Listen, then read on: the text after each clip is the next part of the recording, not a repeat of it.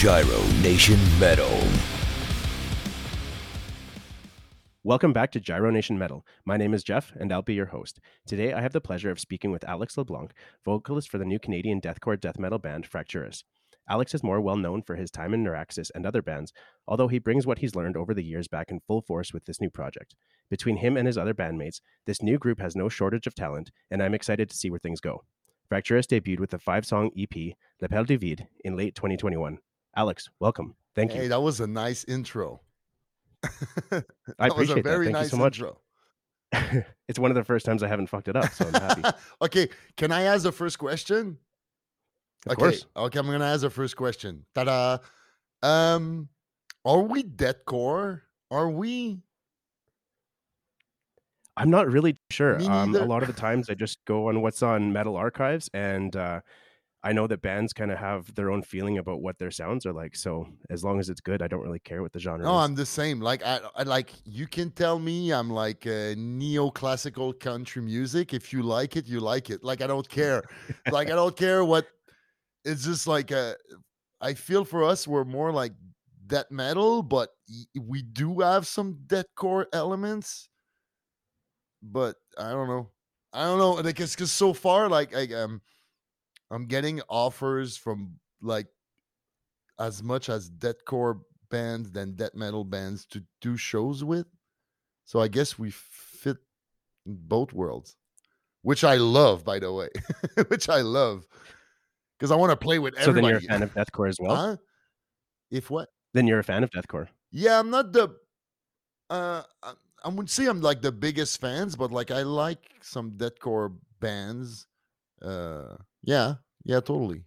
Like I like 95% of the time if those bands start clean singing, they lose me. But I guess that's more metal, gets more metalcore in that way. But even though like deathcore still do it sometimes, but I feel sometimes like the line is pretty blurred too, you know? It's just like it's like a spectrum. Some like there we might be like a deathcore closer to death metal. Some people even say we're a tech death band. Which Well, and I think with like extreme metal, there's always a level of technicality involved, and Yeah. obviously heaviness too. So I think a lot of the genres are so intertwined now. It's hard to draw a hard line in the sand, if that makes sense. Yeah, and I know Greg, my guitar player who writes all the song, he must be the mastermind. Basically, like he likes to mix it up. He likes to mix it up, and he also likes to try some stuff. Do you feel that bringing in different influences from different genres gives you a little bit more creative freedom? Yeah. Well, it doesn't put limits, that's for sure. Like we can do a breakdown if we want, and we can gravity blast at 300 BPM in the same song. It's just like there's no.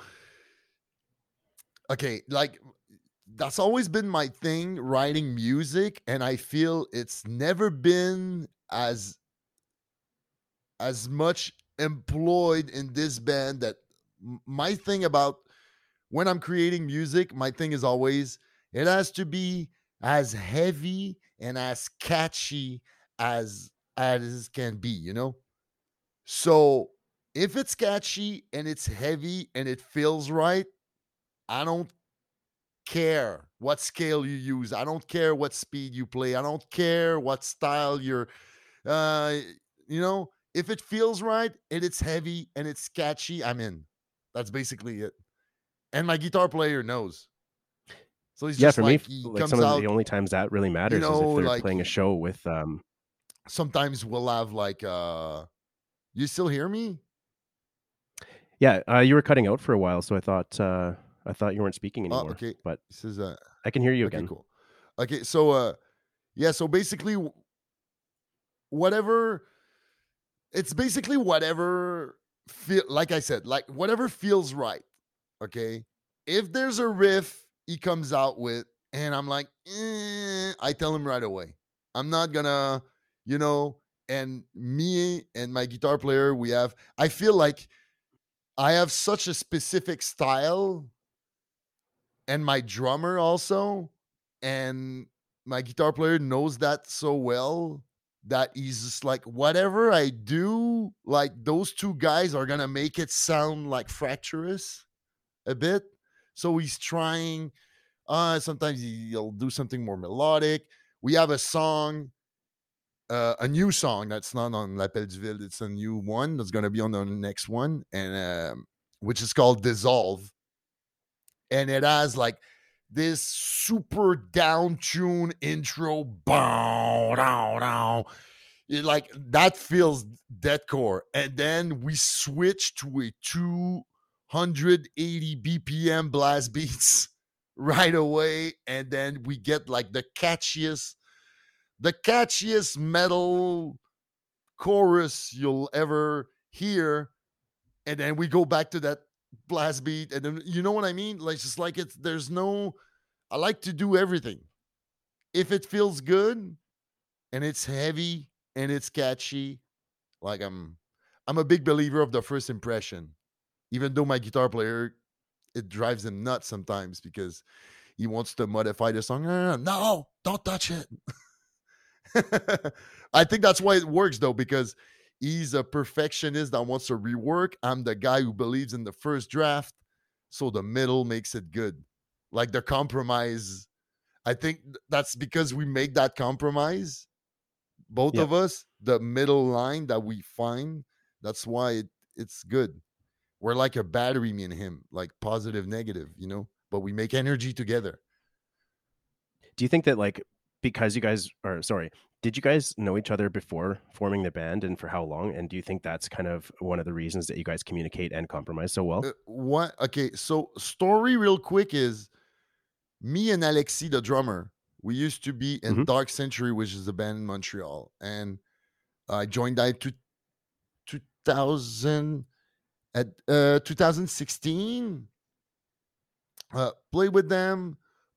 We made an album that I recorded with Chris Donaldson, and then we lost a guitar player on the way. So we needed a second guitar player, and a friend of mine, this guy, Greg was just coming in Montreal like for a couple months with his girlfriend. They moved to Montreal. They're from Vancouver.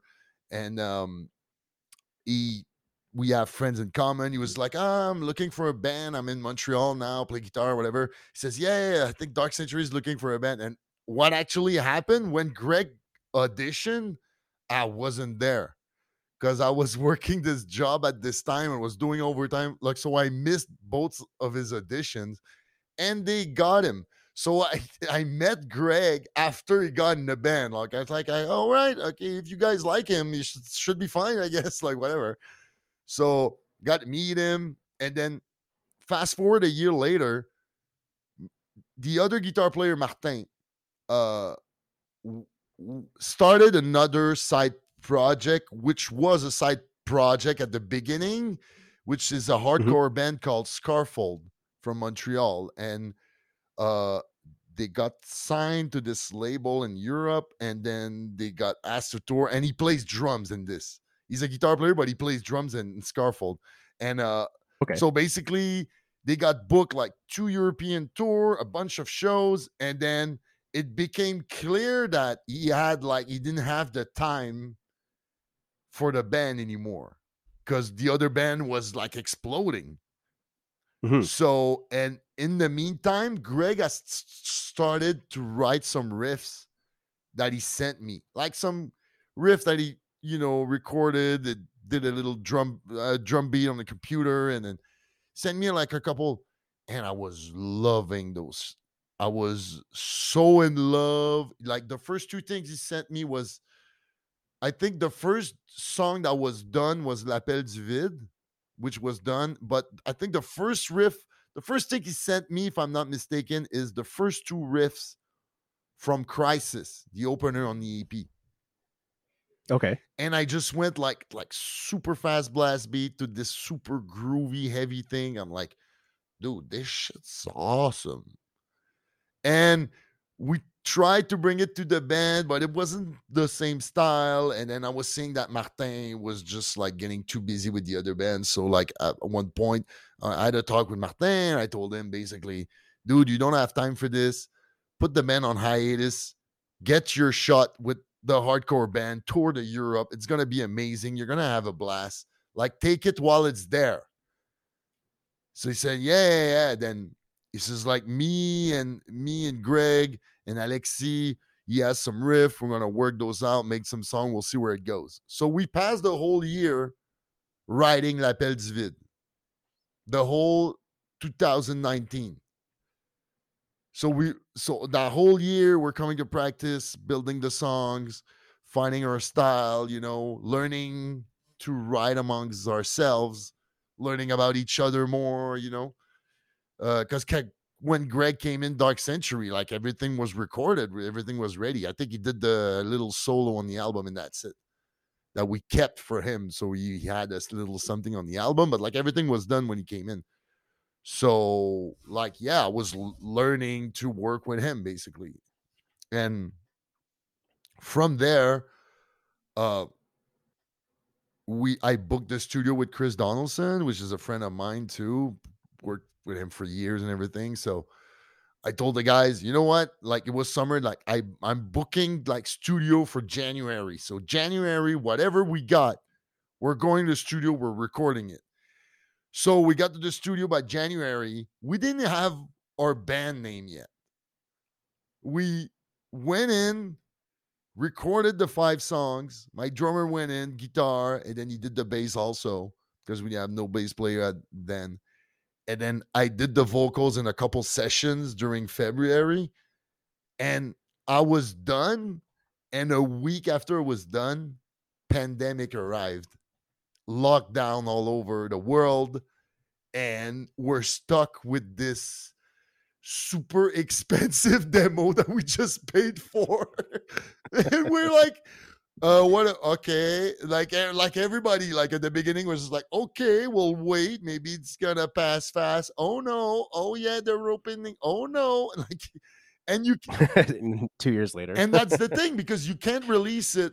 If you're a band that already has his following, you already have like 2 albums out or something, or if you get something out, you can at least, get the album out, do some promotion. You can't do shows, but you can do music videos, you can do interviews, you can do podcasts, you can do, like, there's stuff you can still do to at least give your fans something while this passes over.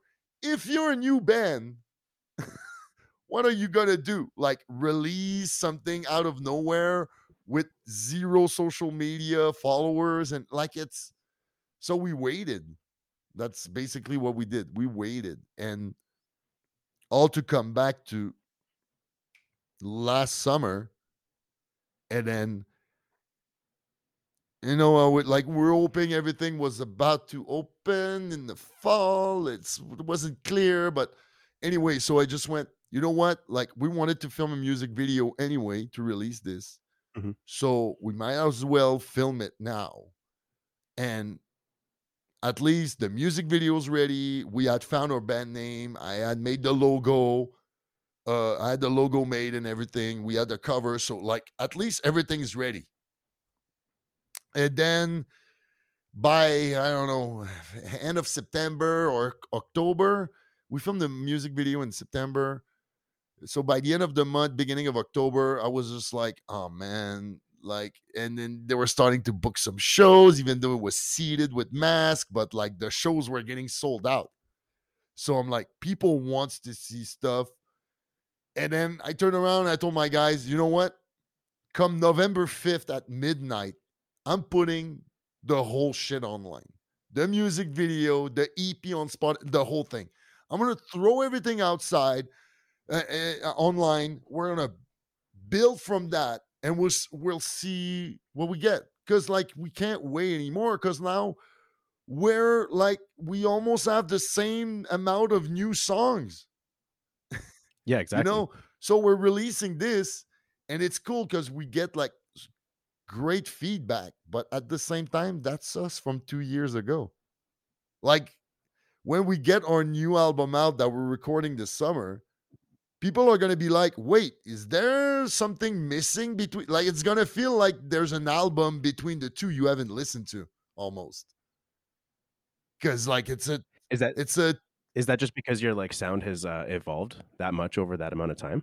yeah, because basically we did L'Appel, it's 5 songs. And after that, like, after recording this, it gave us like new ideas, new like momentum, like for writing. And we wrote a little, but everything was shutting down. We couldn't even go to the jam space, it was closed. So we did some writing and then we released it last November. I booked 2 shows. I booked 2 shows. It was like I tried to book 5 and 2 worked. and we did those 2 shows. They went crazy, like amazing, because we came in on stage and people like, who is those like new band? Nobody heard of anything. And then we play like furiously, man, because like it's all this experience, but like you don't know. And it just explodes. So everybody was like so happy to see shows again finally. And then we show up like, who was those guys, man? Wow. So like, oh, and it gave another momentum, and Greg went crazy. And during Christmas time, he wrote like 3 new songs, and I was just like, oh, like I'm like, to be honest, the songs were so good. Okay, I told them legit, there is no way I'm gonna take care of promotion for that caliber of music by myself anymore. Like, we're gonna need a manager, an agent, a label. We're gonna need something, because those songs are too good. And I don't want to I don't want to sound like I'm full of myself, because like those songs are good because it's my guitar player, like I wrote the lyrics, but like I haven't recorded anything. So like so far I could mess it up and be a Chris Barnes and it might kick me out or something, but I don't think that's gonna happen. But what I mean is, when I heard like the music, I was just like, bro, you're insane. And he sends me like those 2 new tracks that are like super fast and technical and crazy good, like riffing and songwriting. I was just like, and then he sent me another one, which is one of the catchiest song you could ever like. What's that? It's catchy, like Spheres of Madness level catchy. Just like this beat.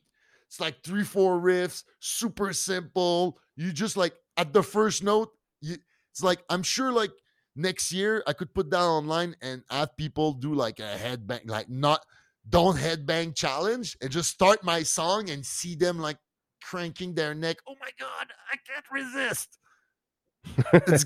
Dude, I was just like, I'm like, okay, man, we need a label because those songs are too good. There's no way I'm gonna do just we're a cool local band. Like, at least I have to make some people know that, hey, we exist. Yeah.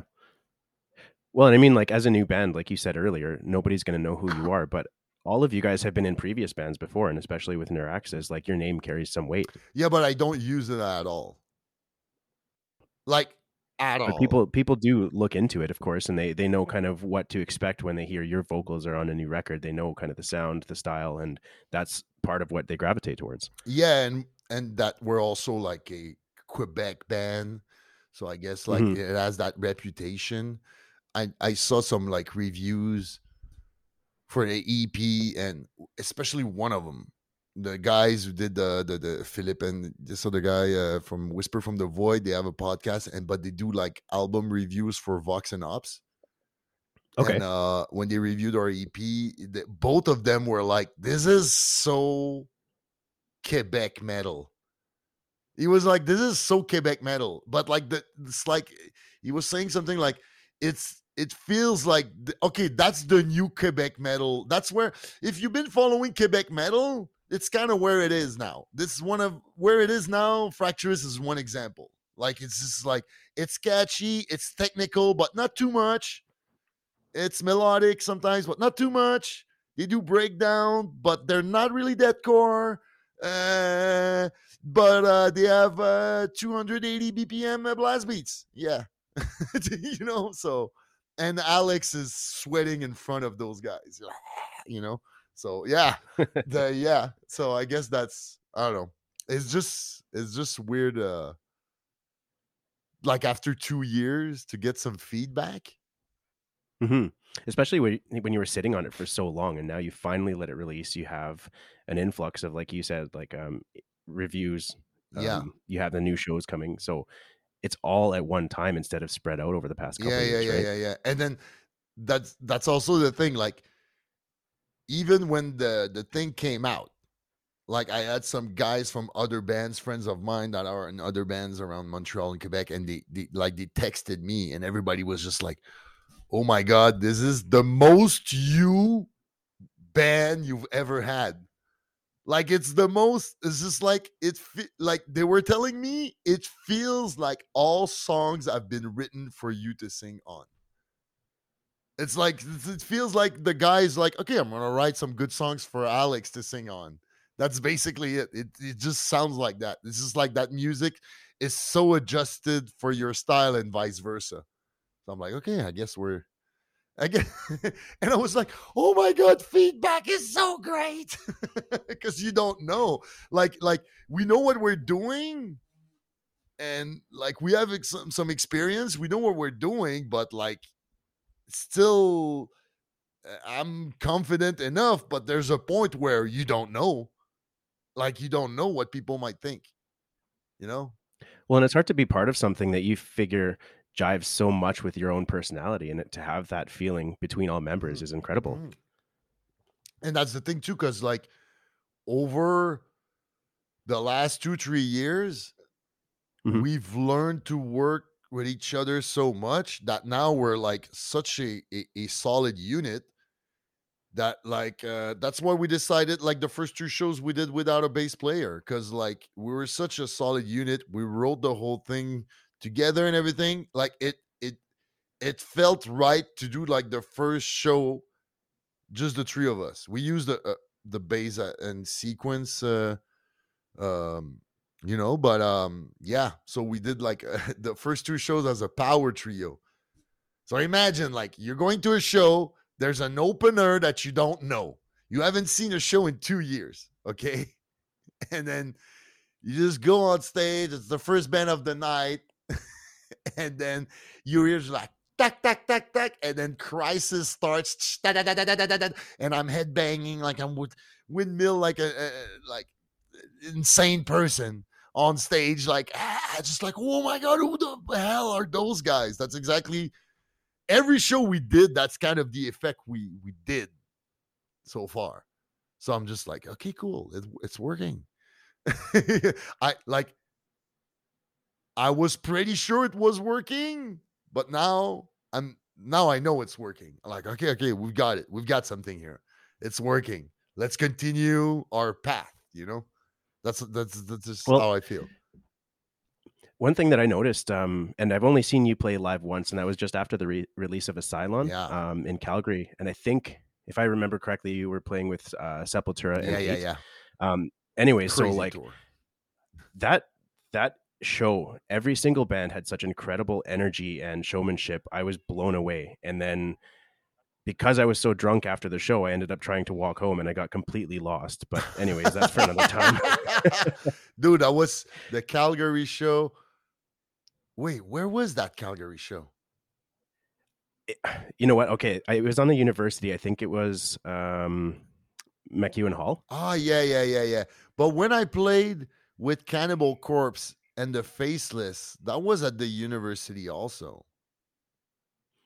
Yeah, they have like an upper and lower area. So you might have been, Yeah. if it was with Cannibal Corpse, you may have been in the basement. That looks more like I know that more like a there was a thousand more like a concert there was a venue. thousand Yeah, people there. It was insane. It was nice. insane. Both shows were insane. Insane. All my Calgary shows were good. Basically, since my very first one to all of them. Like, yeah. Yeah, Calgary was always a blast. Always. Calgary, Edmonton, always. Always. I'm happy to hear that. What was it? Star. What is that place in Calgary? In Edmonton, the Star, Edmonton's a the Starlight Starlight Room. Room. Yeah, yeah, yeah, yeah. Yeah. That place is insane, insane. I'm so glad that place is still open and same. And I know the venue's not the greatest here necessarily because it's a smaller pub, but Dickens, it's a great place for metal. But I'm so glad that those two places survived because they're independent, they're Canadian, and they host wicked metal shows. Wait, did I play there? Maybe. It's possible. Like you have to go downstairs, and it seems like a little pub, but it's got a lot of room, and I didn't realize that until recently when I went back. Oh man, I played like over 500 shows with Neuraxis, so sometimes it gets a Jesus. bit blurry. Oh, totally. Yeah, I did. Yeah, I did.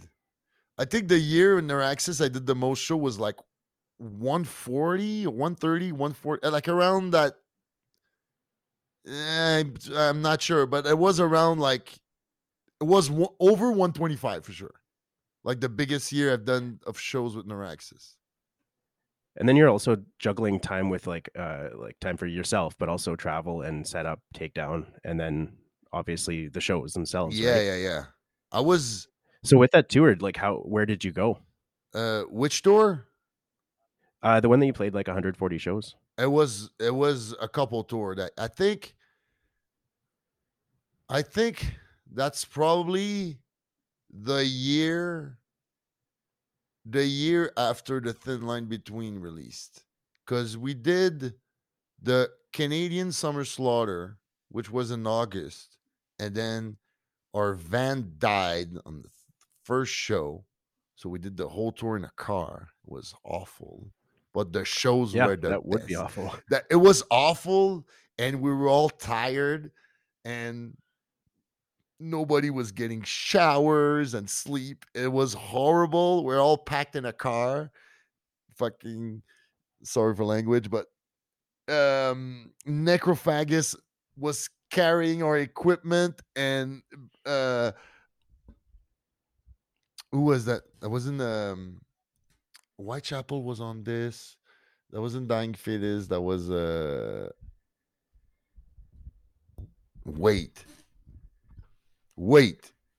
Anyway, so our equipment and merch were spreaded to other bands' trailers during the tour, and we packed everything we can in the car, and then we were driving. And every ride, because a Canadian tour is always like you drive at least 8 hours.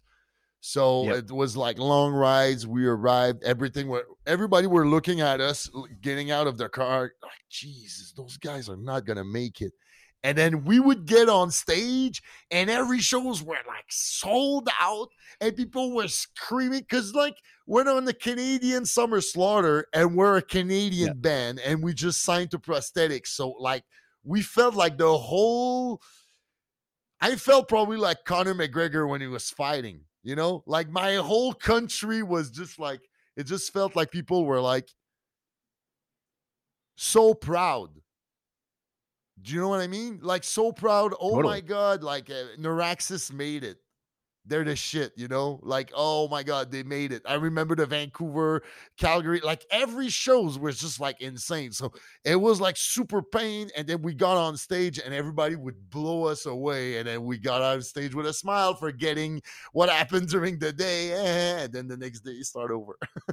And I remember we finished that tour in Vancouver, and we had to drive because like 5 days later we had like our launch show with Despised Icon and Covadis in Montreal. So we had to drive back. So we drive like 3 days straight from Vancouver to Montreal in that car, and we had a flat, and then we hit a deer in Ontario. And dude, it's insane all to get to that crazy show. I remember like the night before the show, I was so tired. I slept for like 12 hours straight, and I'm a super light sleeper. Like when I sleep 6 hours in a night, I'm good to go and do whatever, you know? And I was so tired. I was losing my voice Not because of I did like 10, 12 shows in a row. It's just like I was so tired. So tired. Anyway, so we did that. We came back. We had a month off. We had to buy a new van and a trailer. We couldn't buy the trailer yet. So we just bought the new van. And then we got on the Faceless Duality Tour, which Mhm. had Abigail Williams and Decrepit Birth and Veil of Maya. So we get on that tour, crazy tour. So we get on a tour. It was like 36. I don't know. We're gone for like 45 days, almost 50. Because I remember we had our bass player couldn't make it to the tour because of work. So we had this guy from Josh from Boston who plays in wow, I can't remember any band names tonight. He plays in that metal. They broke up last year, but like, oh man. Anyway, they're signed on Metal Blade. Wait, I'm just getting mad because I forget the names right now. Let me.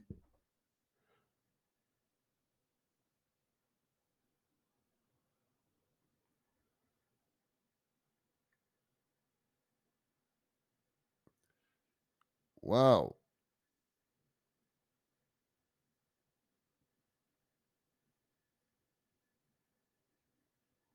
Okay, never mind. I'll catch it back later. Okay, so we get on that tour. This guy was in Boston. We drive there. Mhm. We jam with him like 2, 3 times because he had another band, so he had another space. And then we drove to California to start that tour. Like we drove to California 3 days straight.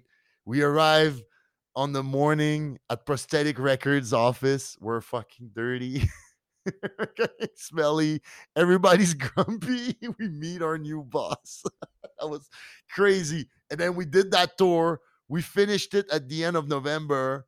And then at the end of January, we got into the Montreal Massacre. What do they call that? Montreal Massacre tour? It was for the live album for Despise Icon. Okay. So we get on that tour. We did that tour. It was a more deathcore tour, so a lot of people were looking at us funny, but they still respected us because we're from the same place as the Spy. So everybody was like, "Yeah, you guys are cool."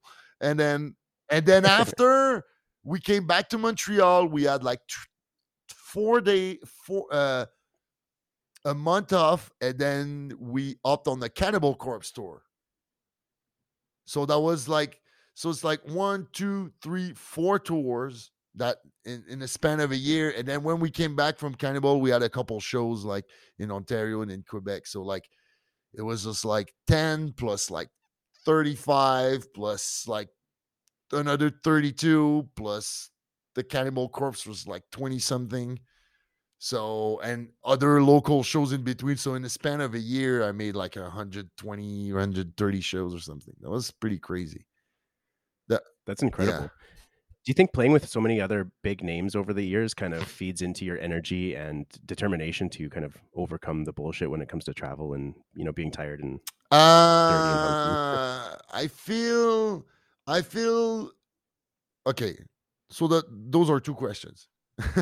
First, I'll say that playing with bigger bands is humbling, but it boosts your ego at the same time. Not because I'm playing with Cannibal Corpse. Look at me, haha.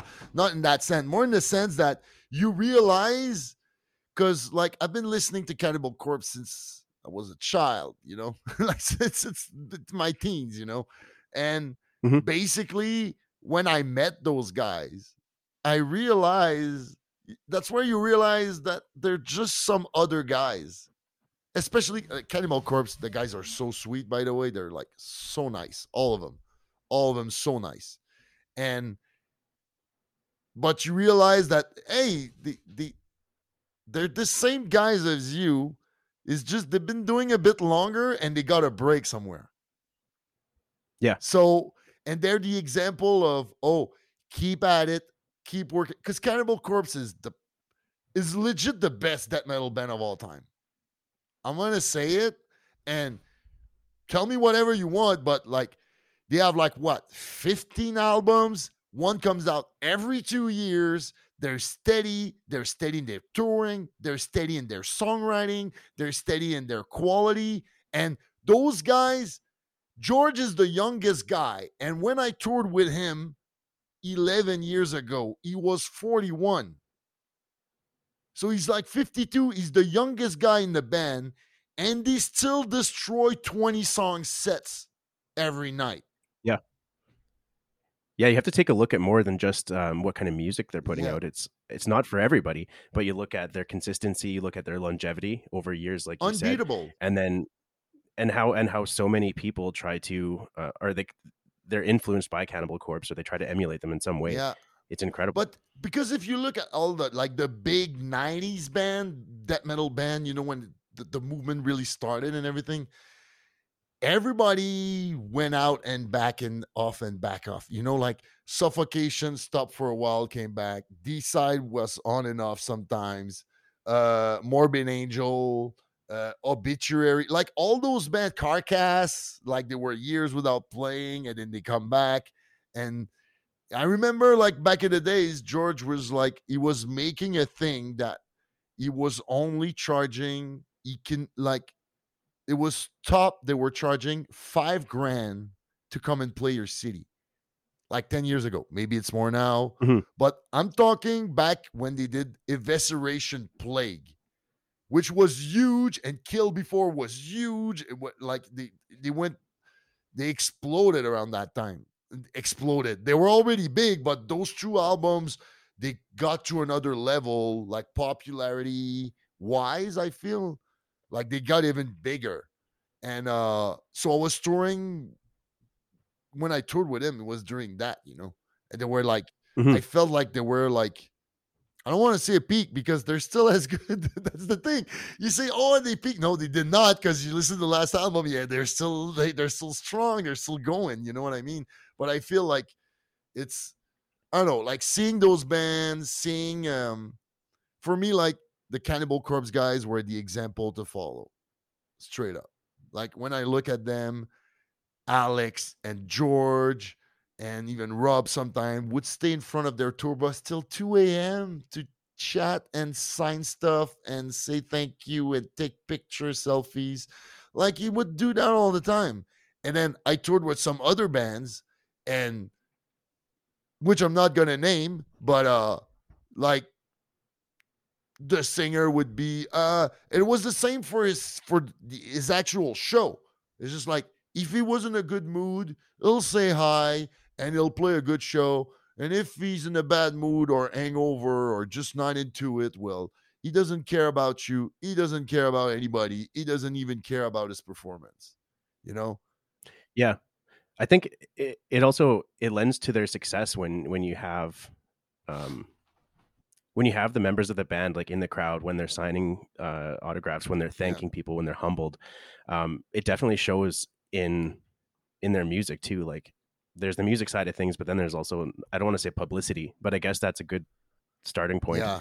You have to create that relationship with your fans. And like you said earlier, the Cannibal Corpse guys are great. I met them once and I didn't feel for long enough because we weren't able to chat too long, but it was really cool. And like you said, they're just normal, regular guys. Yeah. And the thing with Cannibal Corpse, okay, we went on Cannibal Corpse, but like the thing about Cannibal Corpse also is they have this feeling that if you see, I think it's the kind of the same feeling with Slayer when they used to do tours, in the sense that if you see a Cannibal Corpse show once, you're not forced, but like there's something in you that feels like you can't miss another Cannibal Corpse show if they come to your town. Like, it's the energy. Yeah, it's like, Cannibal, like, because it feels like you're part of this gang now. You're part of this family. So like, if they're coming to your town, like, I gotta go, even though like I'm busy. Fuck it, I'm still going because it's Cannibal Corpse. I can't miss Cannibal Corpse. They always do a good show. That's the thing. Totally. And like you said, they keep stepping it up, and whether it be with their music or their performance, it's all like, I've only seen them a few times live, but every time it's incredible. Yeah. I think but that's why you get repeat watchers. Like you have them going to that show just because of the success of the band. Like they're hungry to see them live. Yeah, and also like they deliver. I feel like they deliver a standard of quality that is constant. It's the constants of that band. Like they're good. Like yeah, they're good. They have all the they all have the qualities of a good band, but like their constants through the years is what makes Cannibal Corpse. Because like somebody said not long ago, and the drummer was responding to it, that somebody said like Cannibal Corpse like the AC/DC of death metal or something. Like you know what I mean? But and the drummer was like, dude, that's a great compliment. Yeah, Because like you can't go wrong with yeah, that. They're doing something right. yeah, because AC/DC, you pick up like any of their album and you put that in your car and it's gonna rock.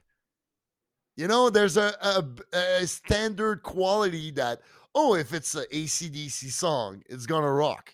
There's not gonna be, yeah, there's some that are better than other, and they have better Mhm. albums than other, like every band. But I mean, there's this standard of it's quality of, oh yeah, you buy a Cannibal Corpse record, you're gonna get a bloody cover, you're gonna get the growls, you're gonna get the blast beat and the crazy riffs and the bass, and it's always there. They're not going to change their sound. They're not going to change their lyrics. They're not going to do clean singing. They're not going to do any of that. Even though, like, they have Rutan in the band now, okay? And they're not even having him do back vocals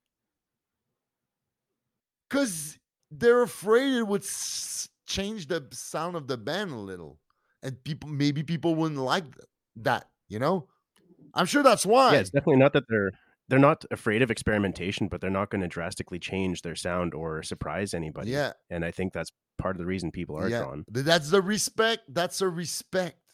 That's a band that respects what they've been built on. Do you know what I mean?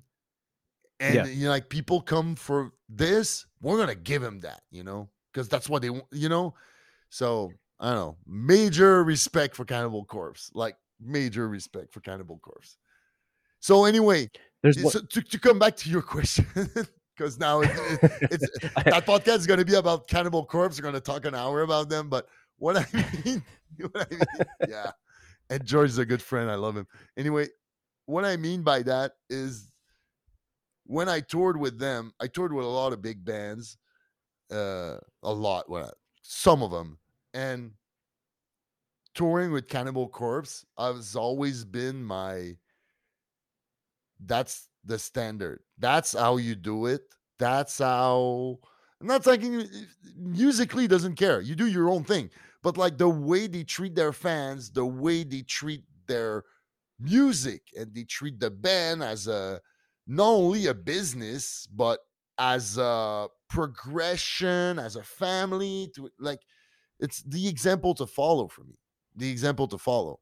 And they still sell out their shows and everything. They still sell their album. Like everything is great. So what would you say then, touring with them? Like obviously when you're touring with these guys, you're watching what they do, you're seeing how they interact with their fans. What are some of the most important things that you took away from Cannibal Corpse and other big names while you were touring with them? I would say it's their attitude, straight up, because like whatever. I don't want to sound whatever, but like I've been doing theater school and I did wrestling for years and I've been into other bands. So like when I go on stage, I'm not scared that there's 1,000 people or 100 people. Like there's no difference for me. Like I'm never nervous because of the people. If I get nervous, I'm getting nervous because I want to perform as intense as I can. And I would be like, is my voice okay? Is my neck okay? Where's my bottle of water? That's my stress. I'm never stressed to get in front of people. Like to do something in front of people, I feel like it's a natural thing for me.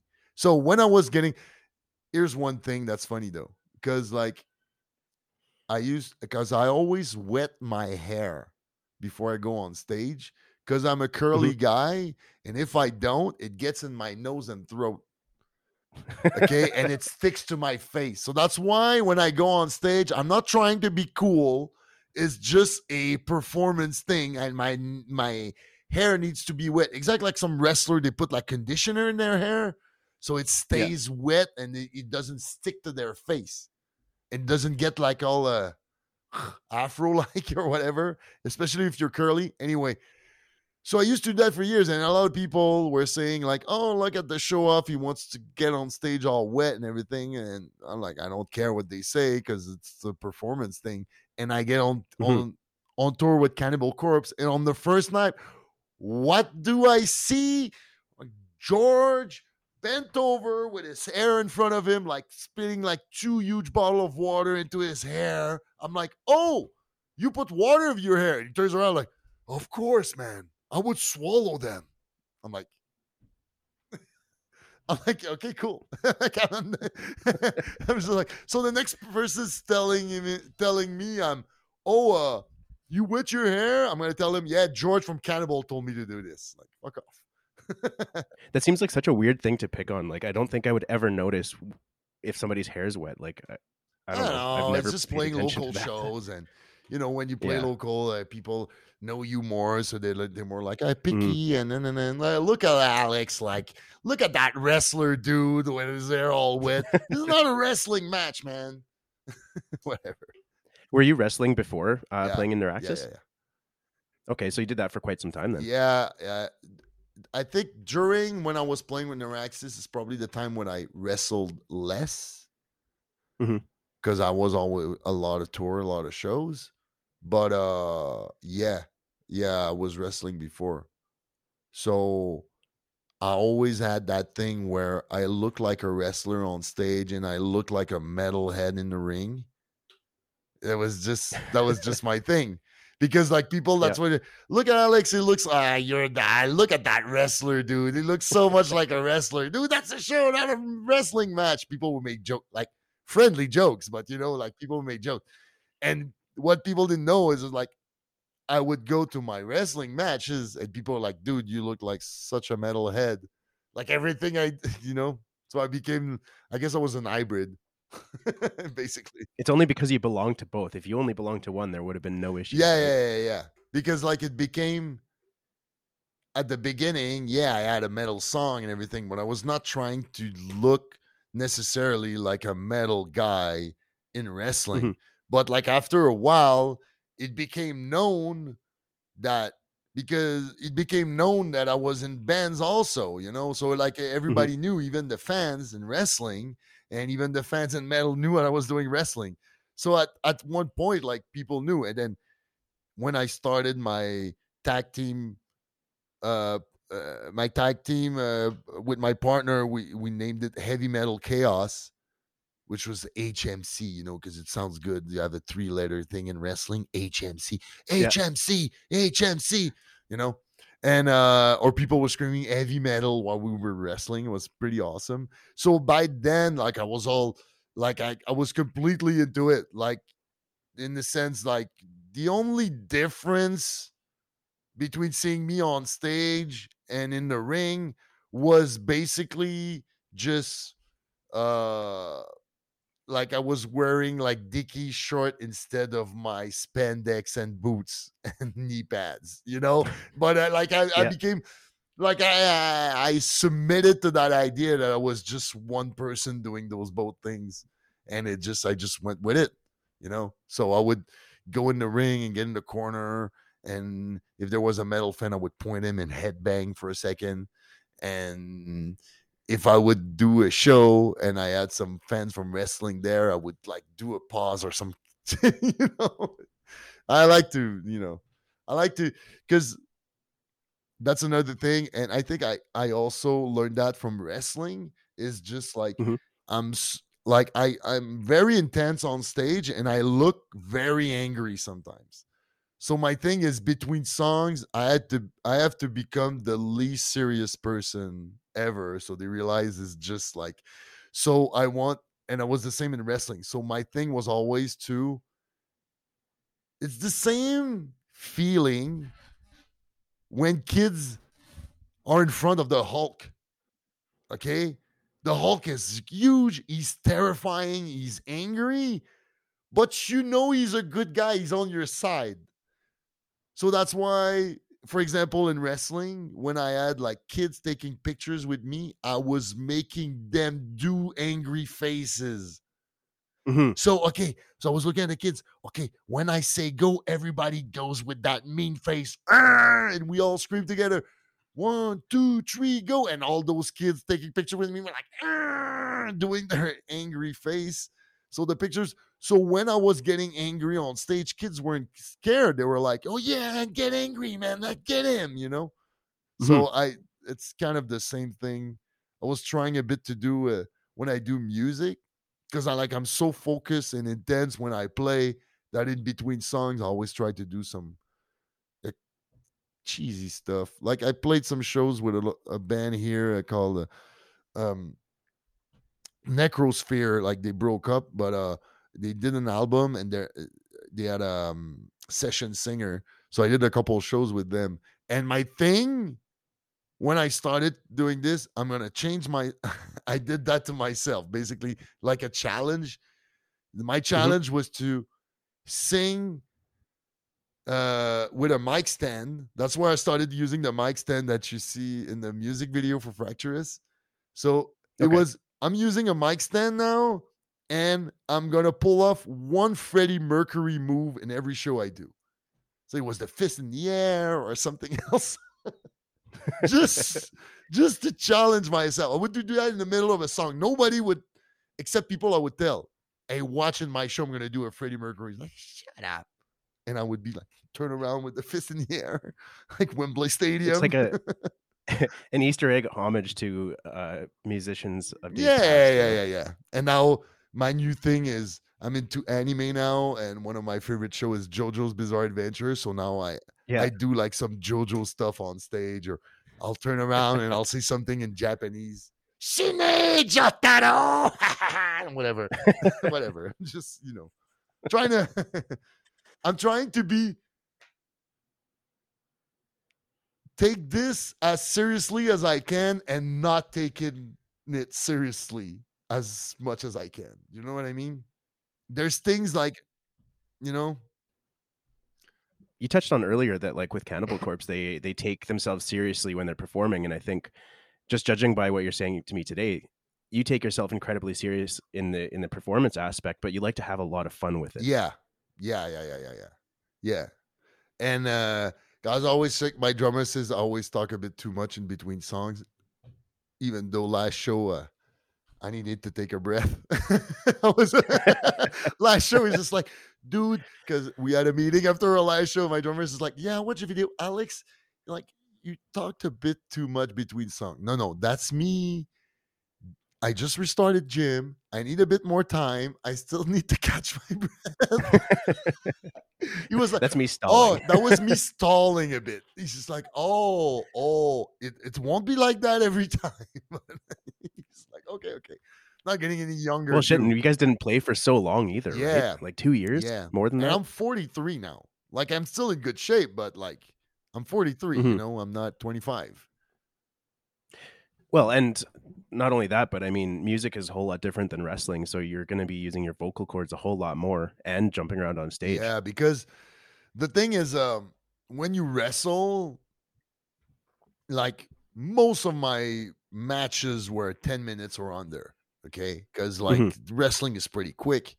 So it's a 10-minute, but like in that 10-minute, there's stop and go cardio, and you have to work your Yep. crowd and remember everything that you're supposed to do. Take care of your opponents when you do like you're power bombing him. You just don't want to drop him on his neck.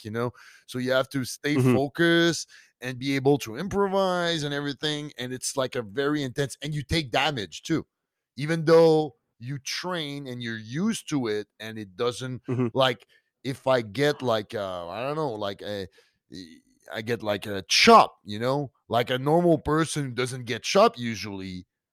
It's gonna hurt them for like then like an area for 5 minutes, like oh my god, it burns. For me, it was just like I like when I was wrestling so much, I was telling the other guy, chop me while I tell you what we do next.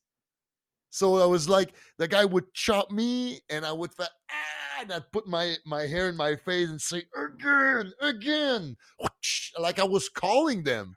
I was telling him, you Yeah. know what I mean? So it's a difference. It's a different thing. And I think that's why, even though I was a heavyweight in wrestling, I was always known for like the heavyweight with the most cardio. Like when I Hmm. was wrestling in Quebec and everything, like everybody is just like, because everybody was like, "Oh, Alex, it's gonna hit hard." It's just like, and people would wrestle me and they say, "No, like it looks like he's destroying you, but like he's actually like doing it like super clean, so nothing like hurts or anything. Everything is legit, but you're gonna get blown off. You're gonna be like, if you stay in the ring with me for like 10 minutes, you're gonna pump your lungs." That was my thing as a heavyweight. I had the heavyweight, I was the cardio machine heavyweight. Like 20 minutes into the match, and I would come back, and it's like it started for me, you know? I was always like this. But I think that's because I was used to do those like super intense cardio 10 minutes on stage. Last tours we did with Neuraxis, we were playing 7 songs in 30 minutes, like every night. Mhm. And like that's where like, because normally like at 30 minutes it's more like 6 songs, and then we cramp like 7. Like it was always like 2 songs in a row, like stick together, like almost all the time, like one in a row in a row. Then we would play shows, and when people were calling for a Wall of Death, like before the last 2 songs, I would be like, Mhm. "You guys have 10 seconds to get ready for that Wall of Death, because I'm not cutting any songs. Come on, split." It was the whole thing, like, split, hurry up. Okay, you guys ready? And then we would do it, but like it was always like Yeah. more. That's my next step with Fracturus. I'm gonna find that 7th song, so I can't even speak in between songs. Well, I'm gonna need more cardio, but that's fine. I can always train. So you were talking about when you were in the ring with other guys and kind of play by play, telling each other what to do and stuff. Like, how scripted is it? Uh Like, I understand yeah, that yeah, the yeah. whole overall, like, overarching story is kind of scripted to a point, but I don't know exactly when that ends and kind of when the um where your creative freedom comes through. Okay, yeah. So most of the time, most of the time the booker, which is the scripter in WWE, there's more. There's a team of scripter. There's like 2 bookers, agents, because it's a bigger thing. But normally, like in an indie federation, more local federation, you have 1 booker. Okay, and this guy Mhm. books the matches. You know, it's gonna be like the opener is gonna be him versus him, and him, and then, and he decides who wins. And the thing is, sometimes he's not necessarily deciding who win because he's better or not. Or sometimes it's, let's say for example, okay, you're the good guy, I'm the bad guy. Okay, we have a match. All right, you are super popular. All right, and you're in the upper echelon of those matches. You're not quite in the championship level, but you're getting close. You know, like you're popular and everything. Me, but wait, click. Okay, so and me, so I'm the bad guy, but me, the champion right now, is a good guy. So you're not gonna face him because it's gonna be good guy versus good guy. And it rarely Mm. works. It works if you build it for years and you have like a Macho Man and a Hulk Hogan, like Stone Cold and The Rock or something, because those are legendary, you know. But like normally you don't book that. You book the classic bad guy versus good guy, baby face versus heel. So Mhm. let's say you and me, we both won our last 3 matches. So we're coming in our matches once against the other with momentum. Oh my god. Yeah, he won against this. Oh yeah, but like Alex, he won against this. Oh, it's gonna be a crazy match. So we do this match, and So the booker will come to us and say, okay, Alex needs to win because I want him to go versus the champion. Okay. But I don't want to Mm. get the value off my baby face. So, Alex, you need to cheat to win. Oh, okay. So if you That's interesting. cheat, okay, it doesn't get value off of you because you got cheated. So people are even more behind you now. Oh man, that wasn't Mhm. fair. He needed to win. The guy cheated. What did he, the referee didn't see anything. You know, that's exactly what people are gonna feel on one side, and on the other side, me, even though I cheated, I still get the win. So Well, and you're the villain, so that makes sense. yeah, true. And also that. So when I go against the champion, oh, I just Mhm. beat that guy. Oh, but you cheated. I still won. I'm the guy. Now the champion is next. And now people are getting scared. Oh my God, is he going to cheat and get the championship? Mhm. Suspense, mystery, yeah. And then you got a match. You got some hype. You got promotion. So the booker has to think about all those things and also makes a balance in his card. So let's say the next big show I face, I'm the big bad guy Alex. I'm gonna call myself bad guy Alex. So bad guy Alex faces Blondie 6-pack champion, right? Okay, I'm the Mhm. big extremes, you know. So I'm going in that match. If I end up cheating and getting the championship, the show is gonna end with a boo, right? So the booker will probably have more good guys win the other matches in the card. It's going to be like a 2/3, 1/3 kind of thing. So people are going to be yay all night and we're going to crush them at the end. Or you do the opposite. You have some bad guys win maybe a little bit more during the night. And then at the end, the champion retains. Or if you do the opposite, the challenger is a good guy. He's facing the villains, who is the champion. The villain tries to cheat, but like the baby face goes over and he still wins. Oh my God. And then we end the show on a party, you know? But if you have Yep. every baby face winning during the night, your victory at the end doesn't have the same boom impact in the crowd. So you have to think about that. Mhm. And you have to think about the equilibrium of the length of your match. So basically, when I got a booking, they're going to tell me a basic if there's a story to be told Mhm. and how they want him to finish the match because of the overall card, the overall show, where the characters are going, the next champions, the next championship matches, and everything. So you have this on the side, and that's and a time. You guys have 10 minutes, 12 minutes, 8 minutes, whatever. So it's us to figure out, okay, so basically when I was building matches, I learned that from a friend of mine. He's wrestling in AEW now. Anyway, so what he was doing, I did a 2 3 matches with him, and what he was doing, which I thought he was building like the match in reverse. Mhm. So like the booker wants us to finish the match in a certain way, so he would start by the end and build towards the beginning in a way. And what I found like was really cool about that is because a story, it's like on TV, it's like in movies, like in everything. A story is always better and always good when you know how it's gonna end. Do you know what I mean? That's the difference between Game of Thrones and Attack on Titan, basically. Yeah. Because Fair basically there enough. was like, we don't really know at the end, and they tried something because it wasn't predetermined before. Attack on Titan, the guy who wrote that knew exactly how it was gonna end, so everything is perfect on his way there because you're driving in that direction. You're not like how we do, you know.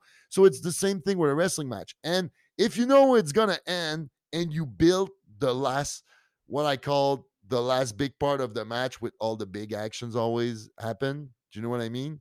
Mhm. Just like the comeback of the baby face and turnover. Ooh, and it almost 1, 2. Oh, it was almost 3. That's all like in the last quarter of the match. So you build that, And then before, if you're experienced wrestlers, you barely have to plan anything because you know where it's going to end. So there's not a million ways to say, oh, if you have a special idea to start the match, cool. Tell me. We'll try that. But normally a match, they go around the ring, they clinch, they try for a headlock, reverse, when they get into it. The good guy, the classic thing is the good guy gets the over at the beginning of the match, gets broken, and then you have the heat that they call in the middle of the match, whereas the bad guy has the over. I'm talking like a classic 101 wrestling match. In this, they'll do falsies. With falsies, basically like you're gonna give chance to the baby face. We're gonna make everybody believe he's making a comeback, but you're gonna cut him like 2-3 times. He's pulling the hair, giving the elbows in the stomach, to get up and everything. So all those things. And then we do the big comeback at the end where the baby face wakes up and then the bad guy just gets hit all over the place, bang, bang, bang, bang, bang, and to the finish, which good guy could win, bad guy could win, bad guy could cheat, whatever. That's the last detail. So that's the 101 of a match. So it's like a big balance between, like, obviously there's the physical performance and like each character themselves, but there's also the need to keep fans invested by putting forth like a quality story. Yeah, I feel nowadays things are more planned than like in old school where they would basically improvise everything almost. I feel, and I stopped wrestling like in September 2018, so it's been like 3-4 years. But what I mean by that is by the end, because when I was trained at the beginning of the 2000, I was trained by a guy who was trained with the Heart Dungeon. We trained at the Heart Dungeon, so I was basically trained the same technique as the Heart Dungeon, like the Edge and the Benoit and like all those guys that was coming into the Heart and everything, the dungeon style, Stampede Wrestling. Mm-hmm. So I had that style, which is more of more of an old school style, which still went into the Attitude Era and everything, but like after, in the last like 10 years, I would say 10, 12 years, it's the rise of the indie wrestling now. So you see all those guys, CM Punk, Daniel Bryan, all those guys that were like more indie wrestler, more technical and everything. Kevin Owens, all those guys. The rise of the indie guys that are all coming, and they changed the style of wrestling. So it was more technical, more planned, and I had to adapt my style while I was doing it. And I always find that the best is like a 50-50 balance where you plan some stuff and you leave some spot open to improvise. And just because if you plan everything, okay, the old school would improvise everything because they said if we don't plan anything, it looks real because we're doing stuff on the spot. You know what I mean? Compared to the new school guys, they plan like every move, but the thing is, it's all planned now. So it's more like a choreographic dance or something.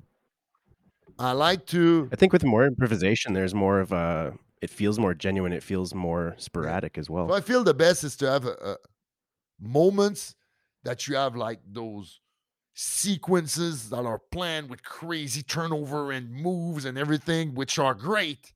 And then you give space to, usually when I would plan a match, I would usually go over the beginning real quick, leave the middle open, plan maybe the falsies, but like just the moves. Like when I was wrestling, if I met a new wrestler, my first thing, especially at the end where I was more of a veteran, I guess, but my first thing, if I would meet a new wrestler, my first question was, what's your finish? And what is your top 3 moves? I want to know, like, basically, you give me your finish and your top 3 moves. And is that because you wanted to work on like communication in the ring, or you kind of knew what they were? Because I want to make sure he makes them. Yeah. Okay. So whatever I'm planning, I have to plan this with those 3 moves. If you want to add something else or after, it doesn't matter if he adds or not, or if we think of something and we have to change it. It doesn't matter, because your move that you look the best at doing, we're gonna make sure we make them in the match. You know, so and as it's a back and forth thing in wrestling, like either you or me win. Make sure that I'll make you look like $1,000,000. You make me look like $1,000,000, because we're all here. Because if the show's better, there's more people. If there's more people, you sell more merch. There's more money. It's a business. You got to grow it. Like in WWE, when Stone Cold became the champion, everybody understood, okay, that's the new guy. That's the new cash cow that's going to fill all our arenas for the next 2 years. We need that guy. We need to protect that guy. If that guy gives me a stunner, I'm dead. He's like, we have to protect this, because that's what makes the money. That's gonna, like, you're only, when The Rock was saying, know your role and shut your mouth. Yep. That's exact. He was talking to the backstage. Interesting. It's like, it's the thing that a big fucking wrestling star would tell to somebody who's like, well, come on, no. Hey, know your role, shut your mouth. You're a mid-carder, I'm the main attraction. Know your place, son. That's exactly what it meant. Know your role and shut your mouth. It's kind of like when he started saying, it doesn't matter. Yeah, it doesn't matter what you think. It was always something else. And you have to understand, The Rock was like super young. Yeah. So he was telling that to people who were older than him. Like, know your role, shut your mouth. I'm the big star here. I fill this arena. I bring so much money to this company. That's why your new contract was good. Not because you're good.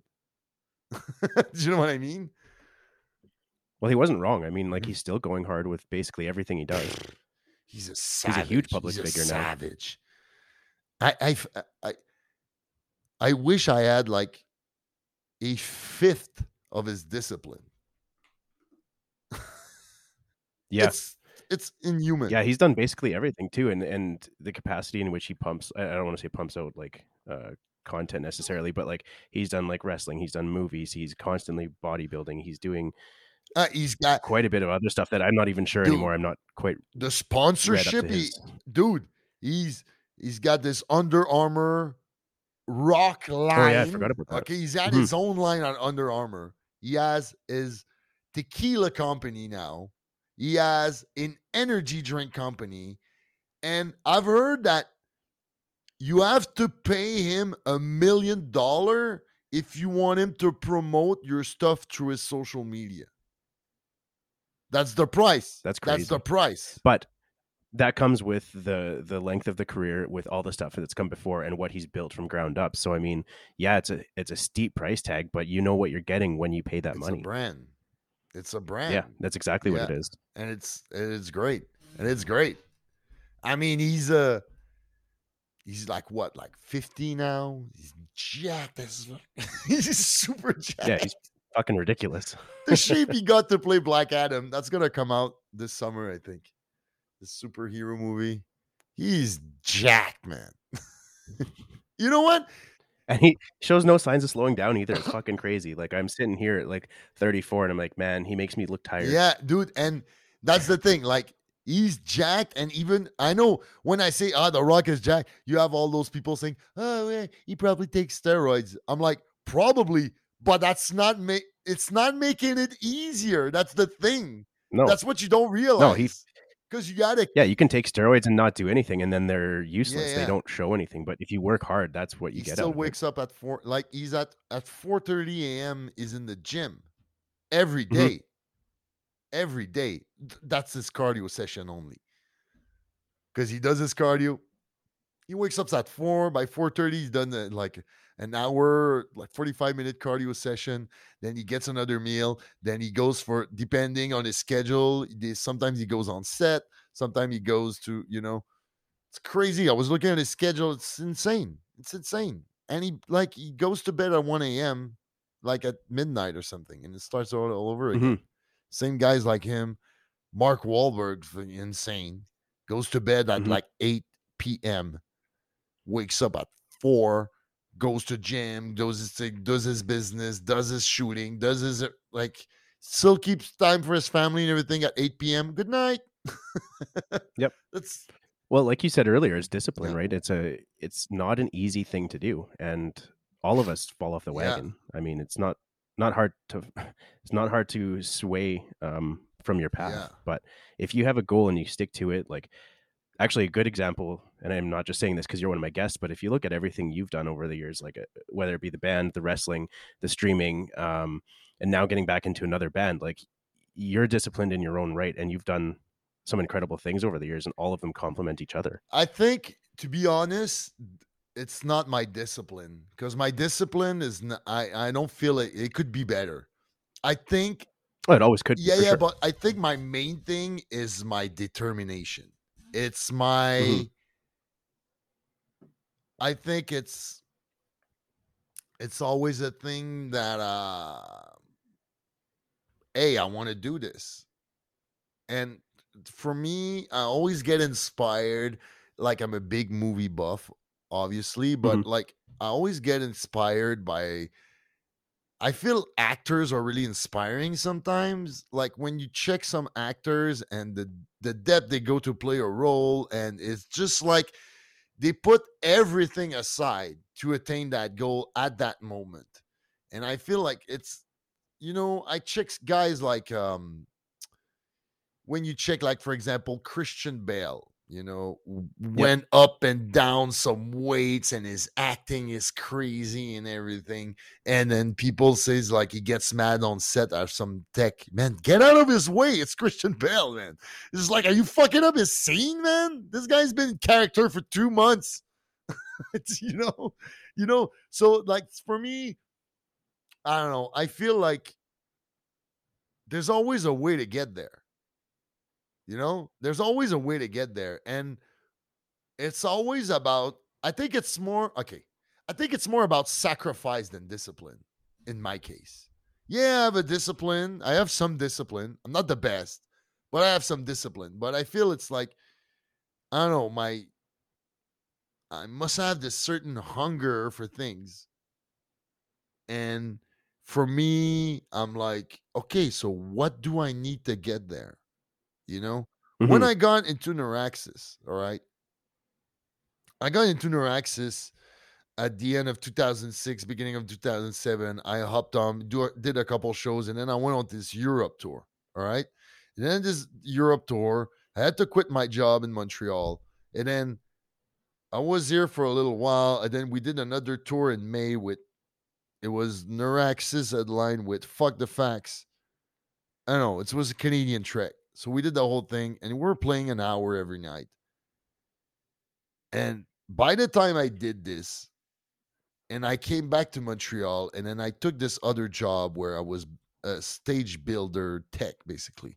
So I was working in festival, lifting stuff and everything. And when I was doing this, there's something that clicked in my head. All right. And it clicked in the sense of, oh, my life is changing now. I'm going to be the frontman of a kind of big band. Like not Hmm. the big band, but it was huge for me when I got there. You know what I mean? So it's just like, Totally. okay, so I'm gonna be fronting this band who does tour now. I'm gonna be working a physical job, and I still want to do wrestling. So there's something that clicked in my head at that point. I remember when I was like, oh, I need to be like, I need to become almost like an athlete if I want to do all this. And that's where, like, because I used to always train everything for wrestling, but like maybe not as Hmm. much.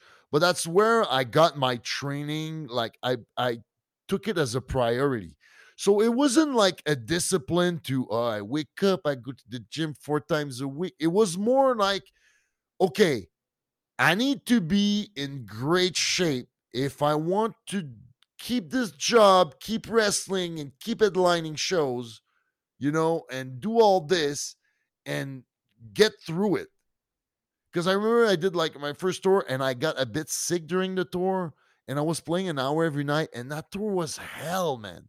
Because I was like in the back of the van the whole day and taking an hour trying to get myself up and get a Red Bull and go on stage and then give it all like it was my last day on earth, and then almost pass out after the show and then start all over again. But like I can't be like this every night, you know?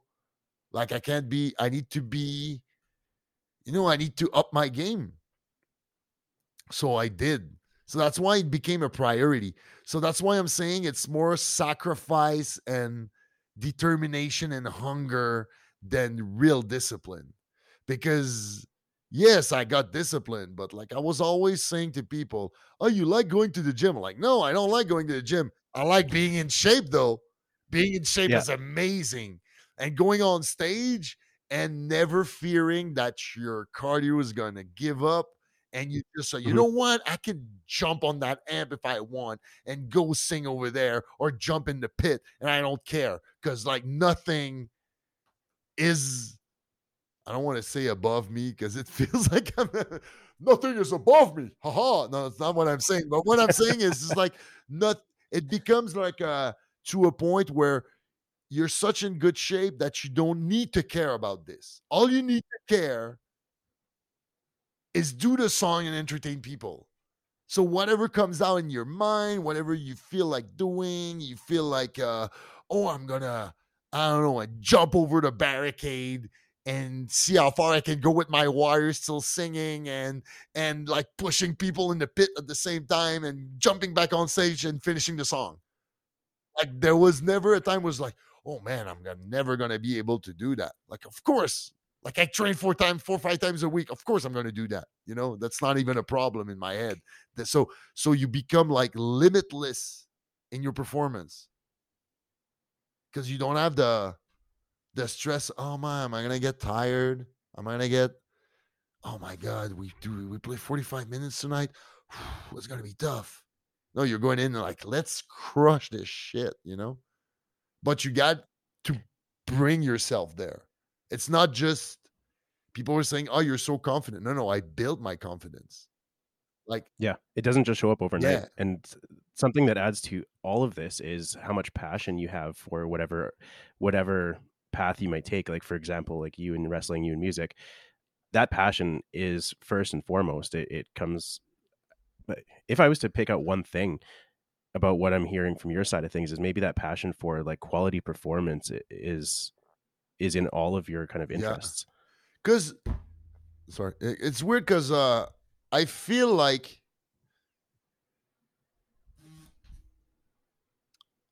I'm a bit different than.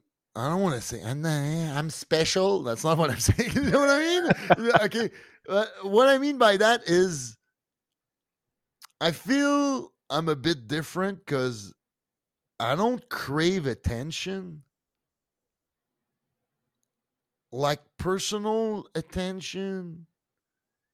Like I have to make an effort to go and do something with my social media because I'm like, why would you care what I do if I'm not on stage or I'm not on my channel? Like I don't like there's a thing, and I see other people that share stories and everything. It's just like, dude, why would you like I don't care about you.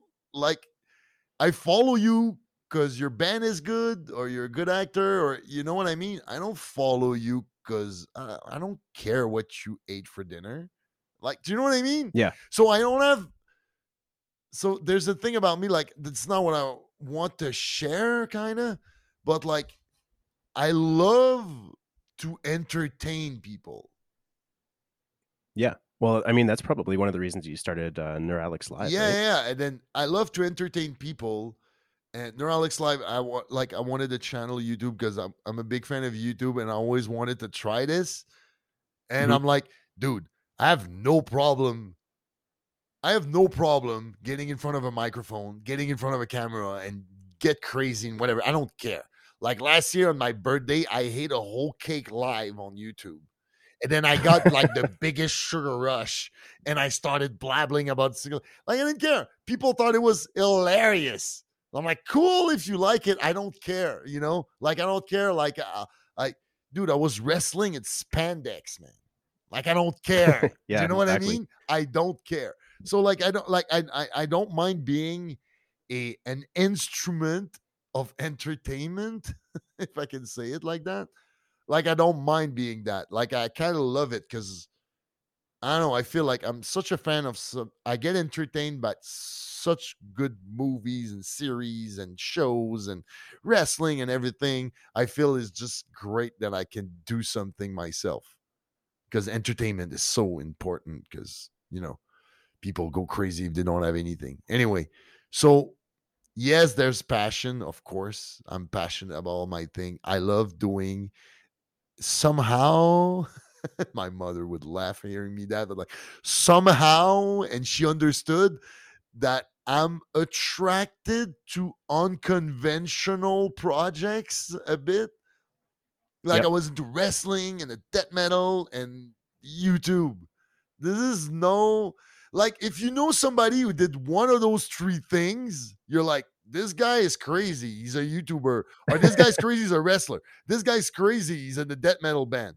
Have you ever met a guy that did those three things, or even two? No, no. I guess I'm attracted to those things, and those things are attracted to me. It's like a because when I started the YouTube, like I'm like, yeah, I have no problem in being in front of a camera, being in front of a microphone and do whatever. It's like, here's my problem. How does the how does the camera work? How does the microphone work? How do you edit videos? Like what? Like I knew nothing. Like technically, I started with a laptop and a webcam, like my Mhm. first videos. And then after a while, I bought a microphone and then oh yeah, it's better. And then after a while I did another thing, and then I bought the camera and then a better microphone, and I switched to a PC, and it's like, oh, change my lights, learn this, buy this thing online. Oh, it's gonna look great. It looks like crap. Okay, fail. So it's try, and and then here I am, like almost like 2.5 years later, and now I got some kids sending me messages on Twitter because they want me to help them with their videos. Like they're like, That's a cool feeling. yeah, yeah. I'm like, that's weird at the same time because I'm like, am I good enough to do this? And I realize I give them pointers, and yeah, I'm not like the most technical side, but I can tell you, oh, your video's too long. You should edit this. You should bring down the volume of the music there, not to get copyright claim. You could do this. Don't forget to do transition between this. Like I don't have the best transition, the best editing, but like I know at least the base of what to do. So, guy, I said that because I did that for a guy. That was weird today because he sent me a video. He sent me a message. He's like, I'm trying to get this video on YouTube and I get copyright claim. How do you do it?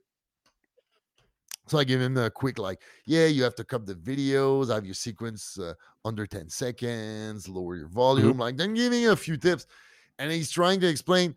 And then he said, no, I told him, like, is there a way you can send me the video so I can watch it? He's like, yeah, but I got to tell you, it's in Polish. I'm like, all right, whatever. Send me the video. Even though I wasn't understanding, I made like, oh, yeah, you don't see me. You don't see my camera. It's true. But it's like, I made like a 2-page list of things because I was thinking the timestamps to make it like, dude, your sequences are too long. You have to cut this, you have to cut that. And he had like a third, like, that's why I realized I thought like he would send me like a 10-12 minute videos. It was like 35 minutes. Like, oh shit, okay, that's a Hmm. long video. And then I watched it, Mhm. and even though I couldn't understand what he was saying,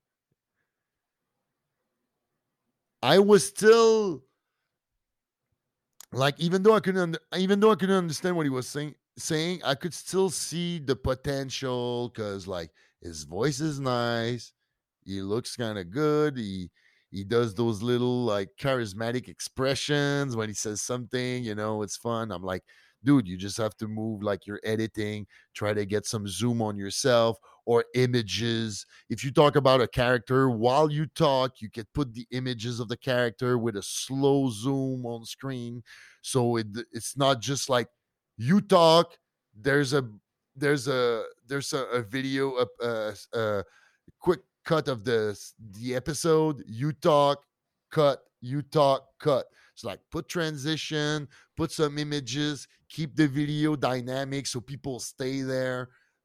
It's just like, and then when I send in all those things, they're like, oh yeah, I might know what I'm doing after all, you know.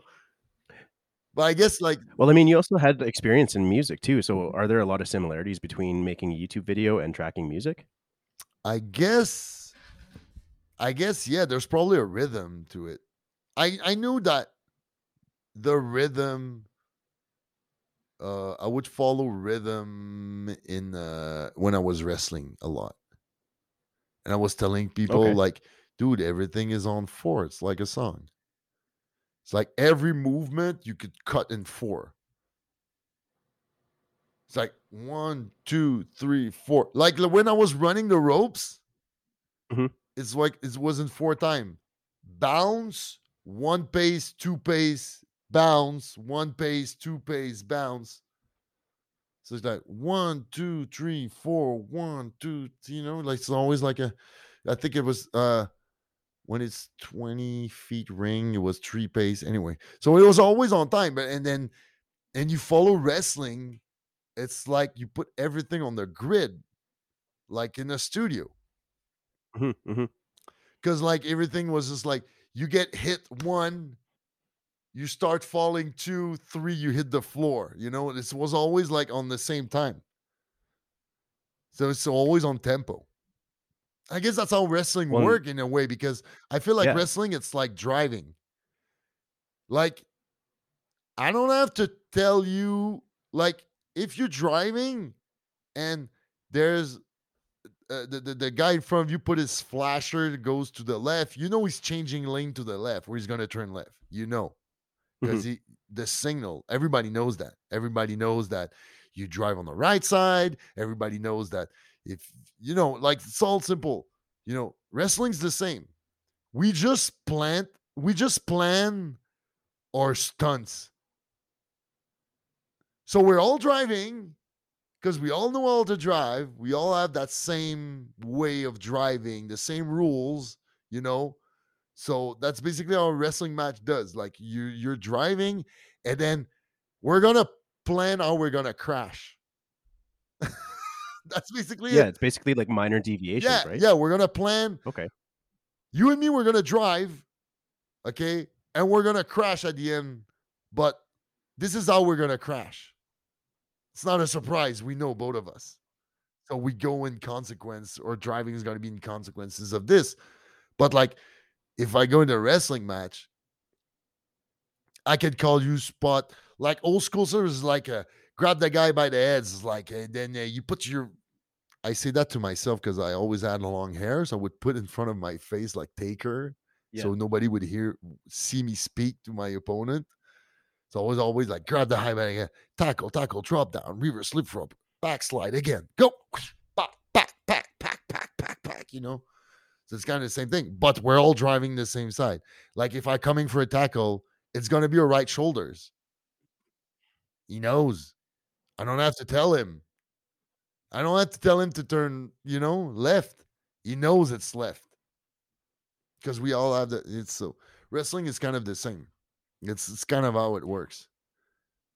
Do you find some similarities then between wrestling and performing with your band as well, like the nonverbal communication and the cues that you guys give each other on stage? No, no, because no, because uh, when you play a concert, you know what song you're gonna play.